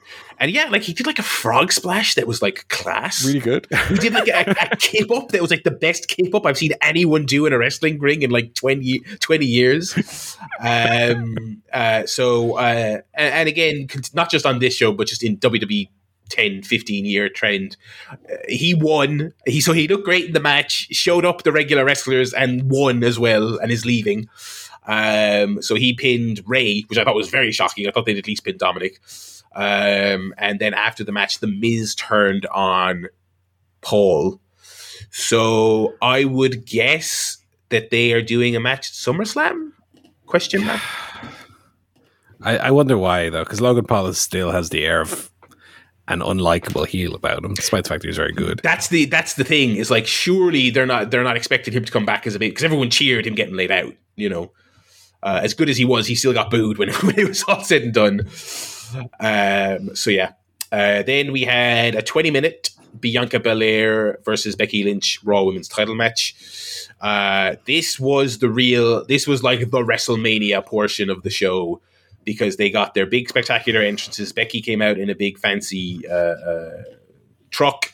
Bianca got a marching band playing her to the ring. They both had new gear. They both looked great. Red hot atmosphere. The crowd treated it like a big fight field. And then to cap it all off, they actually had an absolutely tremendous pro wrestling match to boot. Yeah, I liked it more than the Bianca Sasha match. Take that. Spicy. I would probably agree with you. I thought it was great. I thought it was excellent. I thought they both played their role really well, and they had that thing that it's such a fine line to walk. They did a lot of great stuff that looked great, and then they had a handful of rough spots that they saved so well that it kind of added to the match in the sense that it felt a little bit scrappy. There was like a victory roll that like looks like they were having an actual struggle to do it, but not in a bad way where it felt like the match was falling apart. More in a kind of like they're fighting each other tooth and nail to not be like rolled up or anything like that. Multiple spots playing off the SummerSlam thing. Just great. I mean, we can't really do it justice. It was a proper great WrestleMania match. And Bianca won, which of course she should have. With the best KOD I've ever seen as well. Yeah, it was like her equivalent of the Undertaker's like jumping tombstone to Shawn Michaels that one time. Like I laid it in. It looked great. So that was fantastic. The funny thing about this show, I tweeted this earlier today, is that I feel like I enjoyed this show overall, but there was like not a lot of booking to compel me to watch Raw. I mean, I want to see the Cody thing on Raw tomorrow, but that's it. And with Bianca, it's like she should have won. Right call, great match. And I'm kind of like, I assume they'll do a Becky rematch, and then I look at the roster and I'm like, okay, who's she facing after that? No options are grabbing me on the Raw side. But that's where the story is supposed to hook you rather than the people involved. Yeah. So speaking of one Cody Rhodes, we got Cody Rhodes defeating Seth freaking Rollins by pinfall in a regular match. This match, inexplicably, it was a good match. We'll talk about it in a second. But looking here at the Wikipedia Times, it was 2 minutes longer than the Bianca match. I understand that Cody in his big match back, he probably wanted to have an epic. Do you know what I mean? He wanted to be fucking Jericho and Michaels or whatever. He wanted to have the show stealer. I don't think it needed to be 20 minutes. It waned a little bit for me. But Seth came out, did his entrance. They didn't say who it was going to be right up until the music hit. And the music hit, and it was Cody's actual music with his Wrestling Has More Than One Royal Family, all of that. He had the elevator from the floor. He had his jacket. He seemingly enlarged his tattoo by like 3 inches. I was like, did they just shoot this show differently, or has he gotten it enhanced? That's the augmented reality that they use. Yeah, they had a tattoo coming out of his neck. They had an augmented Cody logo in the sky, AR logo.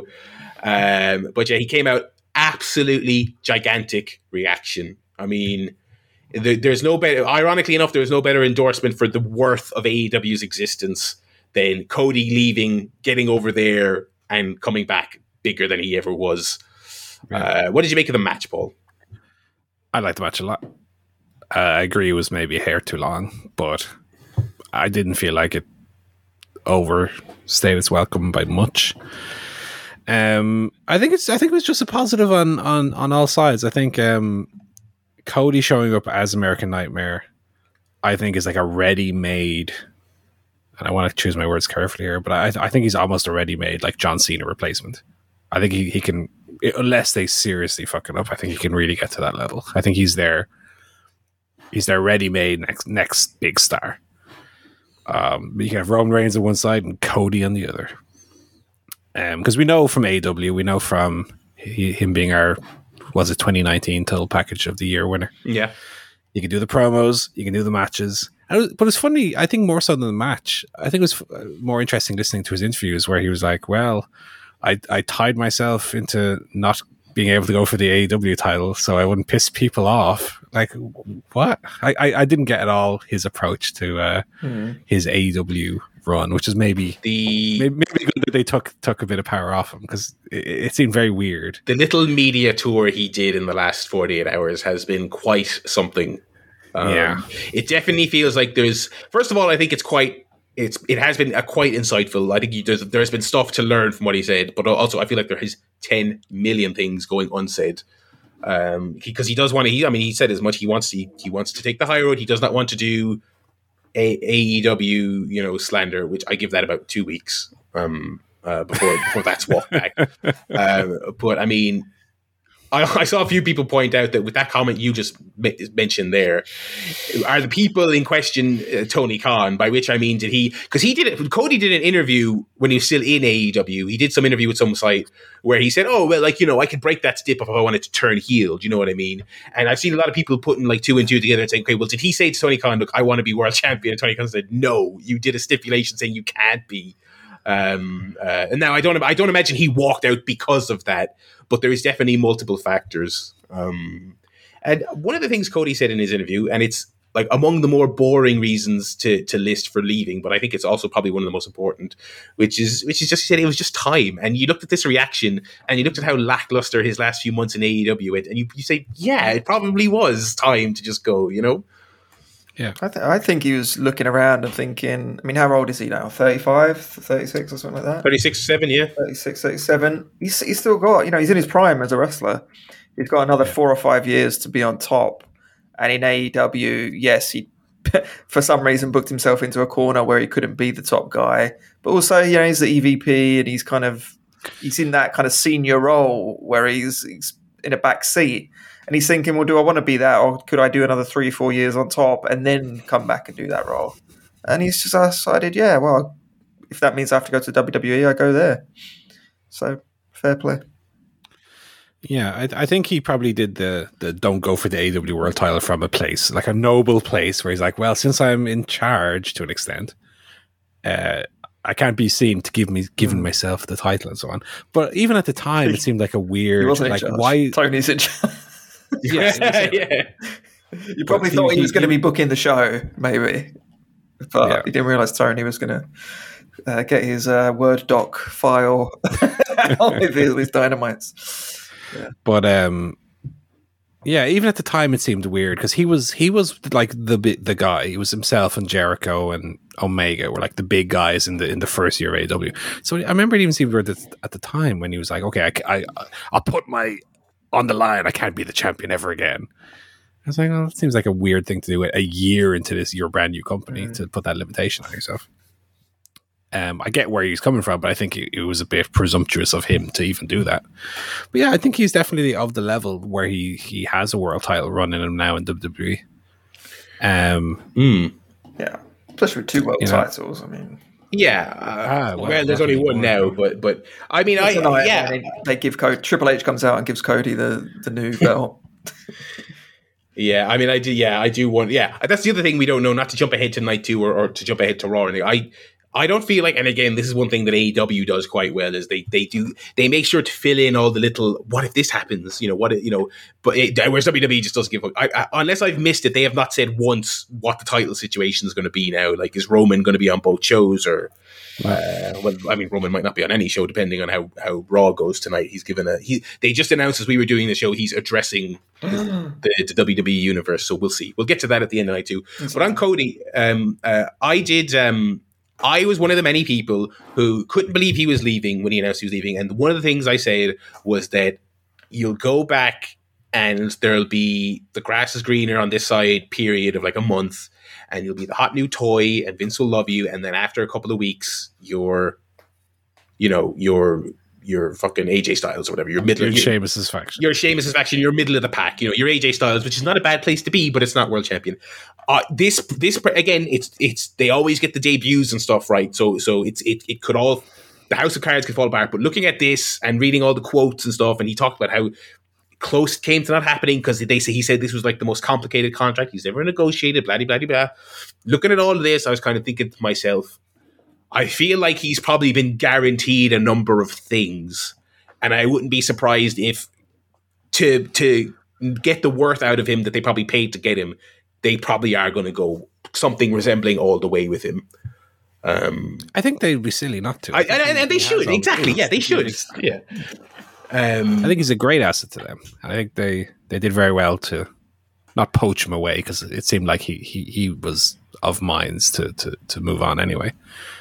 But I think that's a great get for them. I think they've done very well, and to give them credit, which we don't often do. No, their equivalent of the CM Punk worst kept secret in the world debut, I think they did very well. Yeah.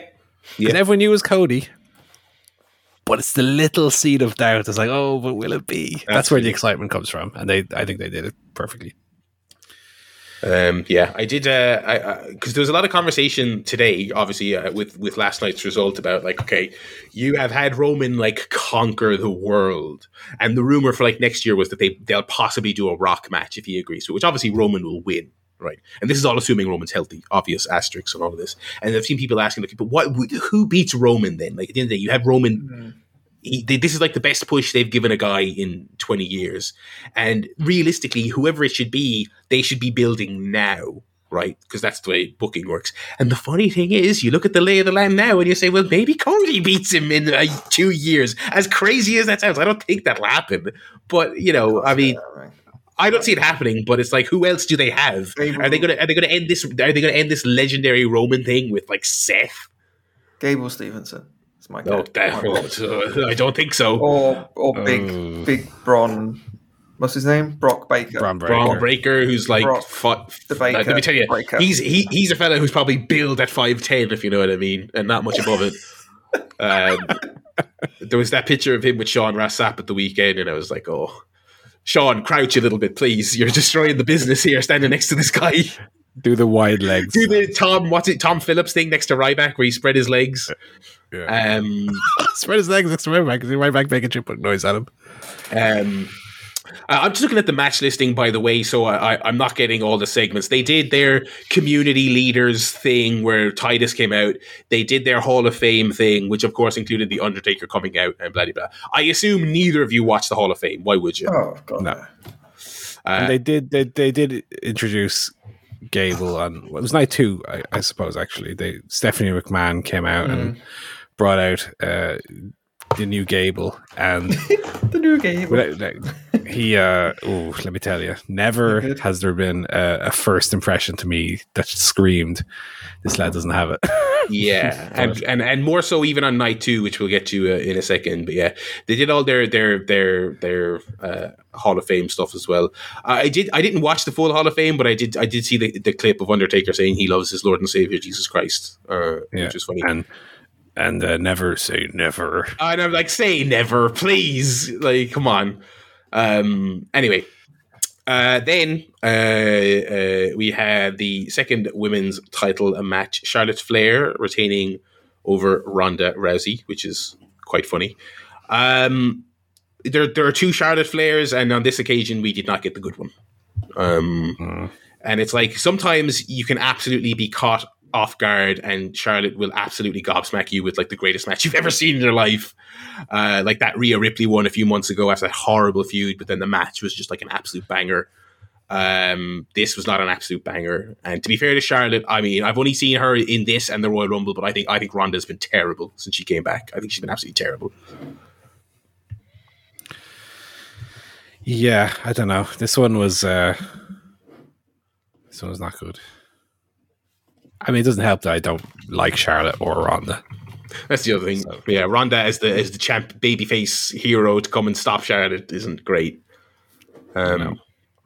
Finish was just terrible. I mean, Charlotte accidentally speared the ref, and then she tapped out. And the second she tapped out, I was like, "Oh my god, she's winning!" And she's like, I was like, she's gonna tap out Ronda Rousey, which is gonna be so funny. She didn't. I feel like it would have been better if she did. If at least that would have been her finisher. Like Ronda's trying to get the ref up, and Charlotte just kicks her in the head and pins her. Like it was nothing. It was nothing. Yeah, happy they brought Ronda back for this big Royal Rumble win and humiliating loss to Charlotte Flair. Yeah, I really don't know. Again, in a weird way, it's almost kind of like I kind of have to commend them. I was like, I think it's she's so overrated, but at the end of the day, at least they're pushing her. You know what I mean? It's like the booking is so bad in WWE, but at least when they take people like Roman and Charlotte and they say these are our guys, I'm like, well, at least that's something. Do you know what I mean? At least the woman who's on TV every week beat Ronda, who might go away again for a year. Do you know what I mean?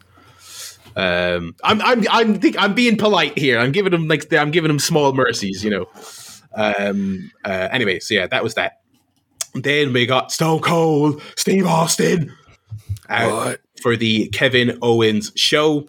This was again kind of like the Cody worst kept secret thing. This was really odd because everyone knew this was not going to just be a Raw segment that ended in a stunner. Like you knew they were going to do something, but you didn't know what they were going to do. And I put the chances of them ringing a bell and having a referee at like 1. I did not expect them to do that.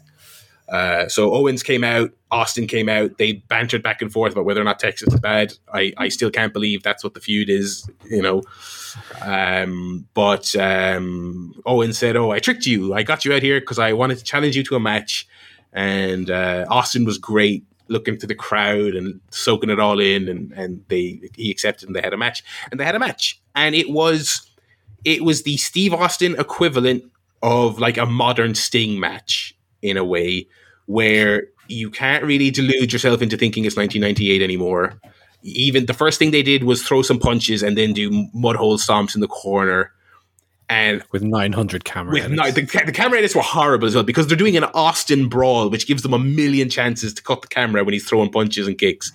But like, I think everyone had like a, you know, respectful low bar for Austin, because, you know, 20 years away, nearly 60 years of age. You're not going to kill him. Yeah, I saw a statistic that his previous last match at WrestleMania 19, that match was closer to WrestleMania 1 than it was closer to this. Jesus. Yeah, it's been a while. But when he did that first spot, he was looking kind of slow, and I was like, oh boy. I was like, I hope, like, just for Austin's sake himself, not more so than me as a viewer, because you know he takes this stuff so seriously, and he obviously didn't want to come back and embarrass himself, and I was like worried. I was like, oh god, if this is bad, it's gonna like kill him. But it wasn't. I mean, he is not 30 anymore. No. But they had a walk and brawl. He took a fucking suplex on the concrete in the crowd, which I could not. Definitely Sting inspired. Definitely, yeah. And it was kind of that thing of kind of like, he didn't take many bumps, and I think that's kind of why it was like kind of genius to take that one. It's like, okay, if I take a big massive one, then everyone will go, oh my god, this guy's having a match, and it'll sneakily detract from the fact that he's not going in there like taking loads of scoop slams. Yeah. This is the classic. For what it was great. I thought the build up to it was a little bit drawn out. It was a little bit Cody Rhodes and Seth Rollins, but the match itself was a fun brawl, a little nostalgia brawl. With the correct expectations, I think it was fairly enjoyable. And he had a one final match, and it just got me thinking what it was about this that got it done that couldn't have been done for the CM Punk match. way back when. Yeah. There's been like a number of like, because like Edge and Danielson and stuff like that. I guess these days they are more open to having the conversation when a wrestler says, "Hey, I think I can come back." Whereas I think 10 years ago they were still in, if a doctor tells you once you have to retire, we don't want to get sued, so you're not allowed to have a match, you know. Yeah.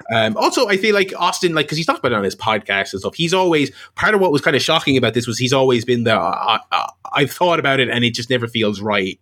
I think he never wanted to taint that kind of WrestleMania 19 lovely bow on the career thing. Yeah. Which is always a funny thing to me, is like, you know, wrestling is not the be all end all at the end of the day. You still have footballers who retire who come back for the charity match. Yeah. You know, I don't think doing this detracts from the WrestleMania 19 match, nor do I think that Shawn Michaels doing the Saudi Arabia really hinders the impact of the Undertaker matches he had. So I don't think it's that big a deal. It was nice that he could come back and have one more. I actually thought on night 2, when he had the little Vince McMahon interaction, whether he would do another match. That would have been great. 1 minute match. And close out his career with a Vince McMahon match. God. Well, thank God that didn't happen. Just give him a 5-minute stunner like he did, and then pin him. Well, he already gave him one stunner that took 5 minutes. So That's what I was saying. Oh, okay, yeah. Yeah, so yeah, it was, like I said, it was kind of like a Austin's version of a modern Sting match. It was great for what it was. The crowd loved it, and while he's no spring chicken, there was nothing that was like illusion shattering out of his performance. And I feel like there's probably a story to be told as to why they did not advertise the match ahead of time. My gut tells me he didn't want a late agreement. He didn't want to say, yes, I'll do a match until the week of the show when he could tell himself, yes, I'm in shape. Yes, I can do it. And maybe if he showed up that morning and said, I don't feel confident, they were going to nix it and not do it. Who knows? Like I said, I feel like I'm sure we'll hear at some point what the story was. I think night 1 overall was a bit like the Red Hot Chili Peppers album. I think there was a very good 2.5 hour show in there. Yeah, sure. This my general feeling on both shows would be through the roof if they cut the half hour of ads or the 40 minutes of ads. Yeah, I wasn't so hot on night 2. I preferred the first night. I think. Night 2 was weaker. We'll get to that now. Show opened with Triple H. We did wonder on our last show what would they do, because obviously Triple H's career just ended, but this is the fucking weekend of singing the Undertaker's swan song, blah, blah, blah, and was like, will they do something? Will they not do it? I think they split the difference quite well. He came out, he introduced the show. He literally just said thank you to the fans, and he dropped his boots, and that was it. He did like one final entrance where his song played 50 million times, and I'm sure next year he'll go into the Hall of Fame and they'll do a proper Triple H thing. Yeah. So, and then he'll have a match with Vince McMahon in 20 years' time. That's the thing. Yeah, I think he's definitely having another match. I mean, that's the thing. RK Bro retained their tag titles against the Street Profits and Alpha Academy. Fun multi-man match. Not too much to say about it. I thought it was good. Angelo Dawkins is so lucky. Montez Ford is so good because he's the most worthless wrestler in the world. Oh, that's very. Oh, come on! We just saw Dominic Mysterio. Don't tell me Angelo Dawkins is the most worthless. Second. Hey, the next match had Omos in it. What are you talking about? Third. You're a hater. I like. I think Montez Ford is so good. And Angelo Dawkins has just been a guy who's been his tag team. He's the Marty Jannetty of that team for sure. Marty Jannetty's a great worker. So yeah. I think that's very harsh. I think look, Montez Ford is definitely better, and I think he's definitely, he has these spectacular. I think Dawkins is a fine guy. He's just there for me. He's just there. After his little mention on night 1, night 2, they brought Gable Steveson into the ring to toast with the winners of the match. The Street Profits came in after RK Bro won, and they were like, we're going to drink out of our red cups and toast because we're baby faces. And they said, oh, what about you over there, Gable? And he did the most boring Mr. Burns point to himself thing. He got there. I obviously, this guy's an amateur wrestler, so I know nothing about him other than he's an amateur wrestler from the Olympics, gold medalist. This is all the stuff that like Vince McMahon doesn't like. It's funny that they did the angle with Chad Gable. The Gables. Apparently, Stevenson said something in an interview about how, obviously setting this up about how, he can't be called Gable if I'm called Gable. It's like, look at Chad Gable's career. Like, he's basically you, except maybe slightly smaller and slightly less successful. But it's like, Vince, if you're like a legitimate athlete who can't like emote or act or do that over the top charisma stuff, you're doomed to be like Chad Gable. Do you know what I mean? And I felt like when the two of them stood next to each other, and admittedly Gable's got his kind of hammy new gimmick now, Stevenson came off like 100th as charismatic as this guy who's already been labelled as not charismatic enough to push in WWE. And listen, I'm a little pot-bellied fuck, but he took his shirt off and I'm like, you're not exactly Brock Lesnar either, you know. Jim Ross and Beyond the Mat was saying, you gotta get some meat on the chest there, kid. Yeah. And it's like I said, I mean, he slapped the shit out of me. I'm not saying that, but it's just that I could beat him up. It's just that thing of like, as a tiny little litmus test for will this guy be successful in WWE? It's like, didn't jump off the screen, doesn't have what Vince McMahon considers a superstar physique. And we know for a fact that like legitimate sports credentials don't actually get you anything in WWE, really. I think he has a problem as well. Facially, he doesn't have a super emotive, aggressive look. Never mind the emotive. Mean. He's not mean looking. Yeah, do you know what it reminded me a little bit of? Is the not Bear Bronson, but the other lad in Bear? Oh, yeah. Who just looks like a happy fella. I don't know. Just some people just have a nice face that doesn't lead itself to me thinking, even though he's a phenom of like heavyweight amateur wrestling, he doesn't look like the kind of guy like I know Brock's an anomaly, but like even Roman has that mean mug. Yeah, the round. It looks like a teddy bear sort of face. He looks like a teddy bear, exactly. Looks like a big lovely teddy bear. Yeah. Yeah. So, that wasn't great. Next match, speaking of not great, Bobby Lashley defeated Omos. A great colleague. Omos, sorry. Yeah, listen, Omos is... I mean, I know it's so cliche to come on here and talk about the big tall guy. He can't wrestle, but Jesus, this guy cannot wrestle. He is insanely huge to the degree that I'm like, even though he's rubbish, I'm like, well, I can see why they push him. He is, even by wrestling standards, he is an insanely big guy. But like Lashley, to be fair to him, the match wasn't any good, but Lashley was trying his best to go out there. He was sweating buckets trying to fly around for this fella and emoting and really trying to sell. Got him up for a suplex, which was, impressive enough. Double spear to beat him. I mean, it was pretty bad. The first of 3 matches on the show to be finished by spear. Never mind the super kick being overrated or overused.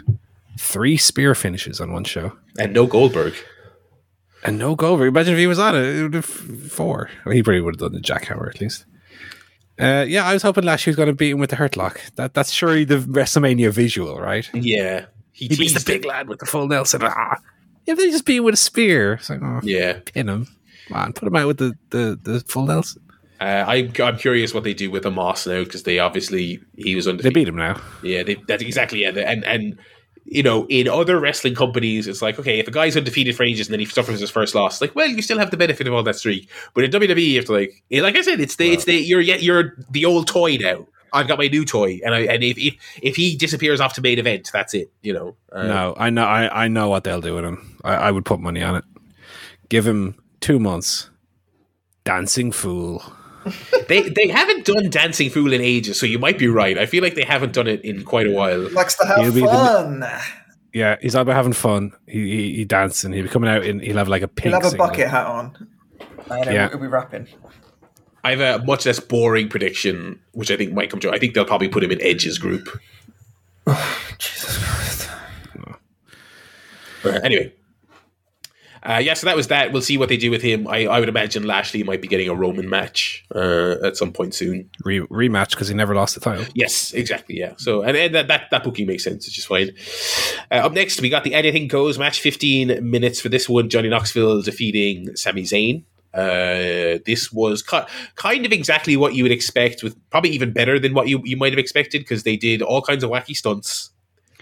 They both took, like Sammy obviously was doing a lot of the grunt work, but they both took a lot of stuff. And to a pleasant surprise, they had cameos from all the like principal Jackass people. Yeah. Although I knew as soon as I saw that big mousetrap, I said that ain't gonna work. Yeah, that and the kick in the balls thing is just like, props. There's a difference between a Jackass movie and something like WrestleMania. It's just that high pressure live environment where these contraptions have to work. Yeah, but listen, although they had the big high five hand. The hand worked, yeah, and they did a great job of concealing it production wise. You didn't see it. Yeah. So yeah, Wee Man slammed Sami Zayn, which is great. Yeah, I gave him the Andre the Giant slam. And yeah, they were kind of all there. You had Dark Shark, you had Pontius, which was great. The only one minor problem with this, and it's not even really a problem, it's just something I would have loved to see, is the difference between this and like 2007 was that there was a real novelty, and it felt like an actual Jackass bit that they were in there getting killed by Umaga. It was like scary. Do you know what I mean? Yeah. It's like, that's what Jackass is. It's like you're supposed to go, oh fuck, they're gonna die. And with Sami Zayn, it's like it's not really that. Do you know what I mean? Like they took it's light comedy. It's light comedy. That's why when he was initially announced for the Rumble, like all I wanted was Knoxville to get clotheslined by Brock. That's all I wanted was for him to get like slapped around and just So that's nitpicking. It was a lot of fun. The finish again, it didn't quite work. They got a giant mouse trap from under the ring. And triggered it on Sammy, but it took like 30 seconds, which on live TV is like a lifetime to get it to work. Pinned him. Yeah. Not that any of these individual results are wrong, but it's just kind of like, you'll notice it was all the celebrities winning, with the exception of Roman and Charlotte. It was like all the part-timers and the outsiders, and the people who are actually on Raw and SmackDown every week were not showing out at all. Sasha Banks and Naomi won a 4-way for the women's title. 10 minutes. It was, it was not great, but it wasn't too bad. It was a TV match. Yeah. No takes on that. No. 25 minutes. Edge defeated AJ Styles. A little sleep during it. Not afraid. Paul fell asleep. I was expecting to fall asleep. I have no time for Edge's faux fiend stuff. I thought his entrance was cool enough. He did a brood throne coming through the Cody hole type entrance. And then they had kind of the typical Edge pros pro match. Do you know what I mean? Yeah. He's taken over from Triple H, the 25-minute epic. Yeah. It was good. I thought it was all right for what it was. Again, kind of like AJ often does at WrestleMania, I was kind of waiting for it to kick up a gear and be this incredible thing, and it wasn't. But it was okay. Yeah. Edge won after a Damian Priest distraction. So. He was just there at ringside. What a fucking lazy finish that was to a 25-minute match.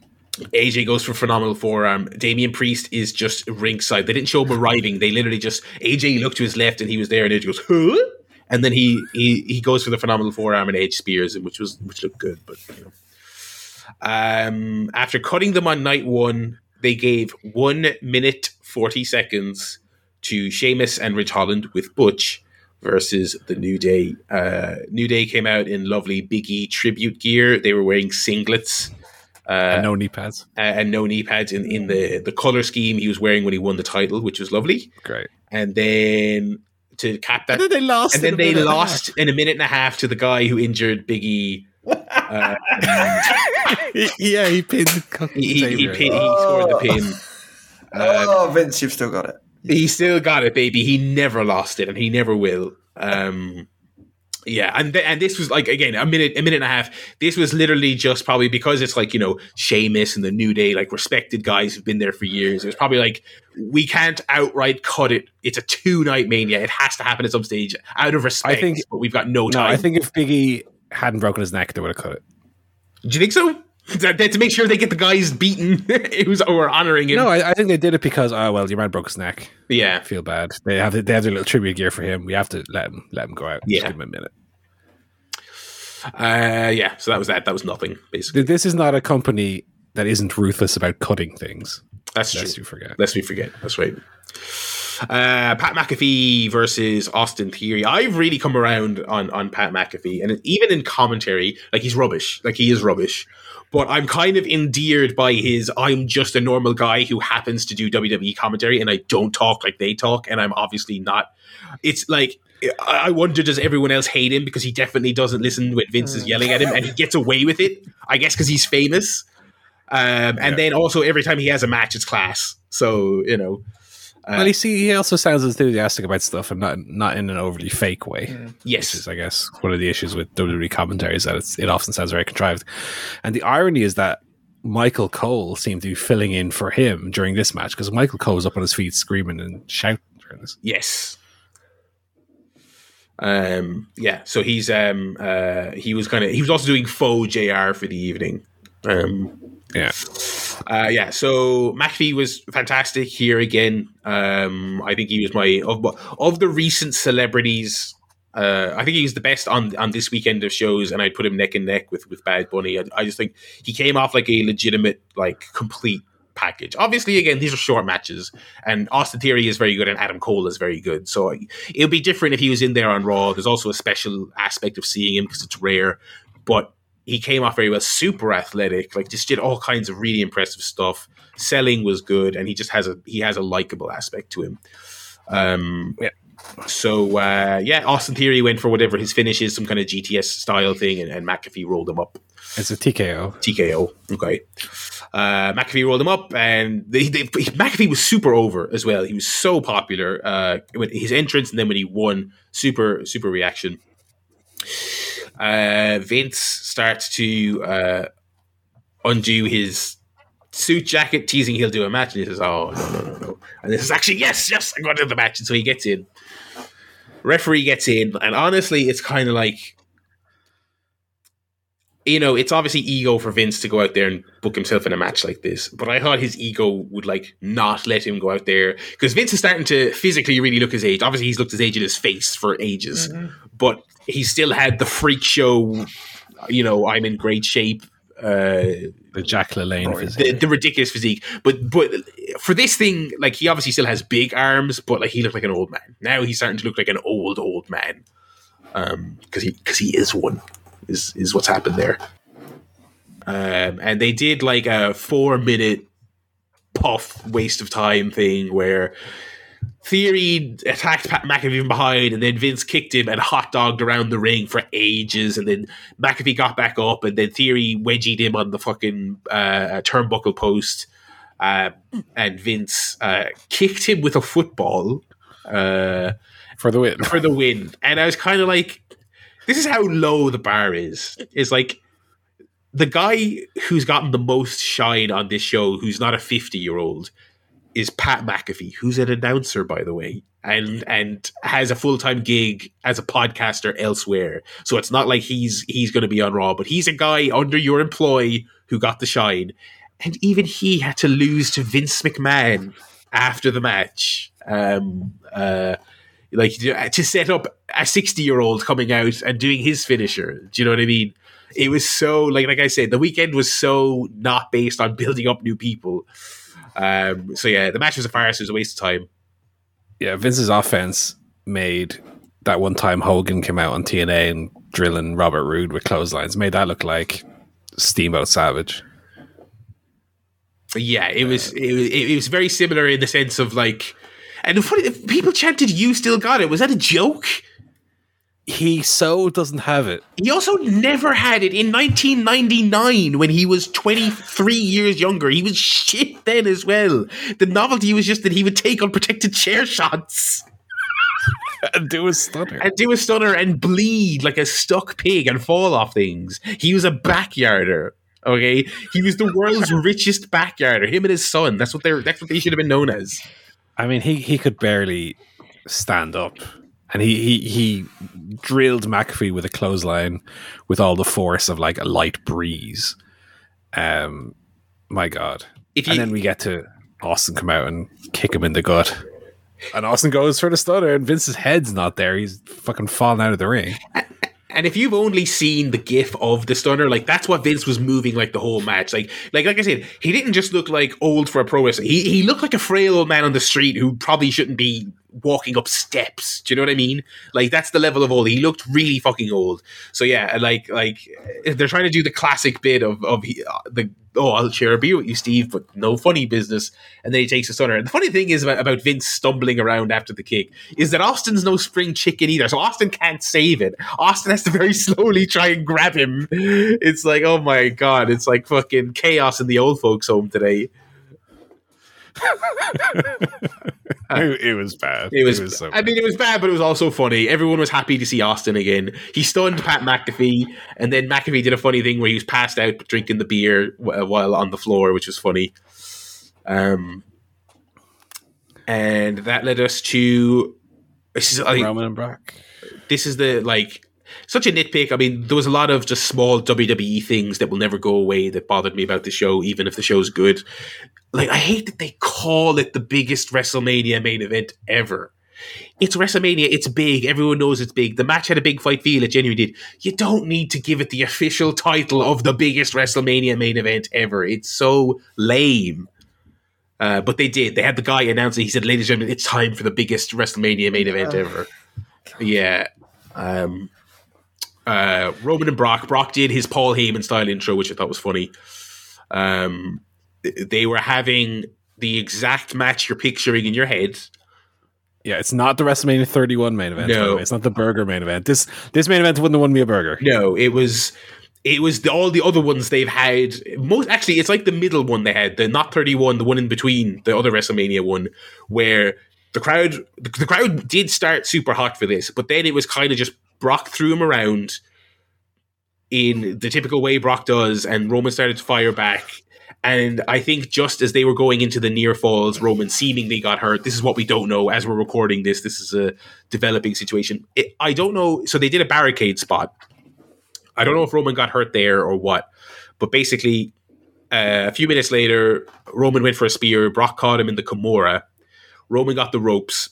They broke the hold. While Roman was in the ropes, Heyman was going, oh my God, get up, my tribal chief. Get up. Doing that thing he does, which is so cringe. And Roman, the camera probably shouldn't have been so close to them because Roman's like, my shoulders out, my shoulders out, my shoulders out. And Paul's like, my tribal chief, rise, get up. And I'm like, the guy's screaming that his fucking shoulder popped out, man. What are you doing? And so basically, this match was 12 minutes, by the way, which obviously for the biggest WrestleMania match ever, you wouldn't have suspected. And so basically, I kind of did. I did from a modern Brock match. That is what I expect. I suppose, yeah. He doesn't go too much longer than they had done the kickouts of the F5 and the spear and the Kimura. Like they did all the big spots. They did all the big spots. But so basically, after this my shoulders out spot, Brock picked him up for the F5. Roman immediately got out, hit the ropes, and did a spear and won. To like no reaction. Because I don't think anyone was expecting that to be the finish. Yep. Yeah. Now there was some. His arm was quite red. It looked like it was definitely hurt. But I don't know. It's like he went over and like used the top rope to like pop it back in place. It looked like, and there's something about this. It's just like I don't know. I was like, is this just the story and he did a very good job faking it, or is he hurt? I don't really know. Well, from the pictures I saw, it looked like there was something. It looked like he had a nasty... Something was out of place. Like a torn muscle, maybe, or something. I don't know. I mean, but maybe he is just actually really tough and he did pop it back in place. But, but I didn't get the feeling from the match that it like ended like the first match. Because I'm so used to these Brock Lesnar matches going like 8 minutes that when it ended, I was like, yeah, that's more or less what I expected. It was flat. It was a flat finish, for sure. Mm-hmm. But there you go. Yeah. So, lots of speculation on what the deal is with Roman. He is addressing the WWE universe in a few hours on Raw. We will see if he vacates it or some shit like that. It's I don't know, because they've built the entire company around him. But we'll see. It could also just be he comes out and brags about winning and announces that he'll be on both shows because he's the champion of both shows. Who knows? Yeah.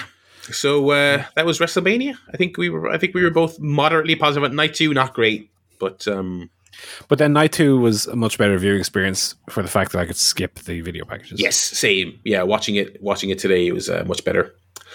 Did anyone watch anything else from the weekend other than WrestleMania? Supercard of Honor. That's the only thing. Yes. I do want to watch Supercard of the Honor. only thing I haven't got watched. to yet. I also watched Supercard of Honor. I will say it was a kind of pretty much the ROH, that we've seen the last couple of years. It wasn't too different. I think the production values were better, and in terms of the booking, it wasn't too different. I didn't watch all of the matches. I watched the Swerve Strickland match, which was very, very good. He's really, really good. Of course, watched the tag match, FTR versus the Briscoes, which was sublime tag team wrestling. Oh, looking forward to that. Probably my favourite match of the year so far, I think. Yeah, it's up there for me. Really just, and nothing crazy in it. It was just, simple kind of wrestling. They did some big spots and some stuff on the outside, but just really, really intense and just really good tag team wrestling. So yeah, definitely worth checking out. And then the rest of the show was good. I would say all the Ring of Honor guys got beaten by AEW guys. It was like watching. I can't remember what it was, WWE, was it SummerSlam or Survivor Series, where they destroyed all the WCW guys. Like Wheeler Yuta went over, Swerve went over, FTR went over. They all won the belts. They all went over. So it's definitely a new era. And then Samoa Joe coming out in the end, which is a nice, Tony loves his surprises. He loves his debuts. Samoa Joe on the Ring of Honor show. What better surprise to have than that? So yeah, it was definitely worth the watch. It was a fun show, and he'll be on Dynamite this week. Yeah, interesting to see what happens there with Samoa Joe. But I watched some of the press conference stuff as well, and Tony still not really giving away a lot. It was kind of very much like this was a show he was kind of forced to do because it was already advertised and everything. So hard to glean whether this is going to be representative of what happens going forward. He did refer to it as a transitional show, so I think we still will see some changes. On the other hand, he did start some angles. Tully Blanchard is now in there as a manager running his little stable with Brian Cage, who has, let's say Brian Cage has found his level again. Being on Ring of Honor. I think he's quite good on Ring of Honor. So, well done to him on that. Yeah, he sent Brian Cage and Chavo to the Ring of Honor bold corner. I saw a great meme. I don't know if it was Barry that retweeted it, but it was like might have been Botchamania, but it was The Simpsons where they're in the basement looking after the bee. It's like, why are we down here, boss? It's like, Tony told us to look after the bee. I told you, Chavo, because we gotta mind the bee. So it's an intrigue to see where Ring of Honor goes. Yeah, you're right though. I'd like to see it. No answers on the press thing about. I'd like to see it as a kind of developmental of sorts, with not like fucking the Performance Center with jock head football star 124, but like young work rate boys. That's where they get their fucking and with a Brian Cage and Chavo. Yeah. I think keeping it relatively similar to what it was, but with a mix of AEW talent and its unofficial developmental would be great. I mean, but we'll see. Because Samoa Joe's arrival on a Tony Khan product was Ring of Honor, but then they put out he is all elite graphic, so he is signed to AEW. But I guess he'll work. He cut a great promo on the media thing, talking about how he wants to be everywhere and win every title, and I want to be in the Owen and win the Owen. It was a proper great Samoa Joe promo. I mean, he's obviously it's much talked about the quality of his matches and his physical makeup in this day and age, but plenty of wrestlers have gotten by on less than he has. He still has a lot to offer, I think. I would echo what Joe said. I mean, the tag match is just fantastic. It is so good. And I'm a bit of an FTR naysayer. I've been pretty tepid on them in AEW, but they absolutely killed it. I mean, it was 4 phenomenal performances in that match. The rest of the show was breezy. It was all really solid stuff throughout. If you like that kind of style of pure wrestling thing, the Yuta match was a lot of fun. for that. I'll try and get a watch this week if I can. Because I as it's AEW canon in a way, I kind of want to keep up with it. But also, I think it's just going to be an interesting show historically to watch. So yeah, I'm probably going to like pick through various recommendations here or there for the next week. This was the first Mania weekend in a couple of years where it kind of felt like, all right, there's fucking great matches again. A lot of, I will also say that all the stuff I've watched and all the recommendations I've gotten from other people, it's been like 5% GCW stuff. The last few years where like WWE was still on signing Mania and AEW wasn't quite built up yet, and it was just 700 GCW shows with their guys, and it just wasn't doing it for me. Whereas this year you've got like Thatcher back and Speedball Mike Bailey back, and Ring of Honor had a hot show. There was AEW wrestlers all over the place. New Japan guys back because travel's a little bit more opened up now, and so it was a bit more, a bit more options. I will say I did watch one GCW show that was really good. To be fair, give them credit. I watched Bloodsport, which I always try and watch. It was another really good one of those shows if you're into that style. The Moxley Biff Busick match was tremendous, absolutely tremendous. Just classic, Moxley just loves wrestling. He wants to go in there with Oney Lorcan and bleed all over him for 10 minutes, and they had a proper bloody just like scrap. It was great. I'm halfway through the Impact show. I watched Impact this week. Was there any good theme songs? No, there wasn't. They changed most of the themes. Matches, was it? Multiverse of Matches. That's very fantastic. Clever. Tony Khan should buy Impact just to get the name. That's what it's because they had like reps from all. Now some of it was a little bit like tenuous. Like they've had Matt Cardona in Impact before, but him and Chelsea Green were billed as like NWA representations. Like, okay.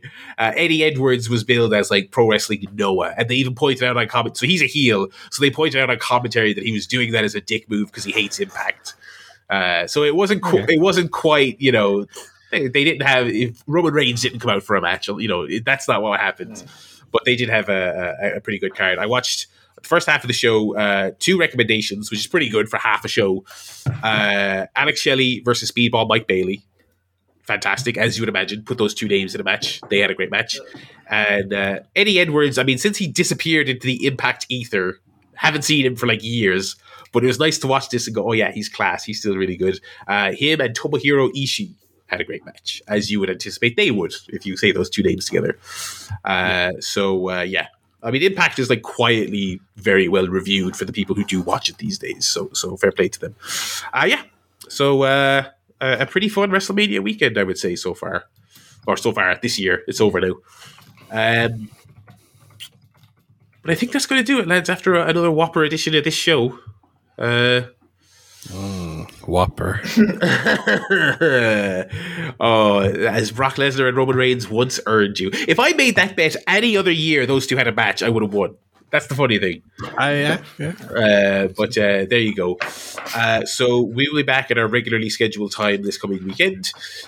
We will have... I'm not going to say I'm going to watch Raw, but I'm interested to see what happens on Raw. So maybe we'll talk about that. And then, of course, we will have a Dynamite and Rampage chat, as well as all the other wrestling news and our various other guffs. So thank you very much for listening, everyone. Hope you had a great WrestleMania weekend. Safe travels if you're on your way home listening to this. And I hope you enjoyed all the various shows over the weekend. Until next time, it's goodbye from me, Barry. It's goodbye from Joe. Goodbye. It's goodbye from Paul. Goodbye.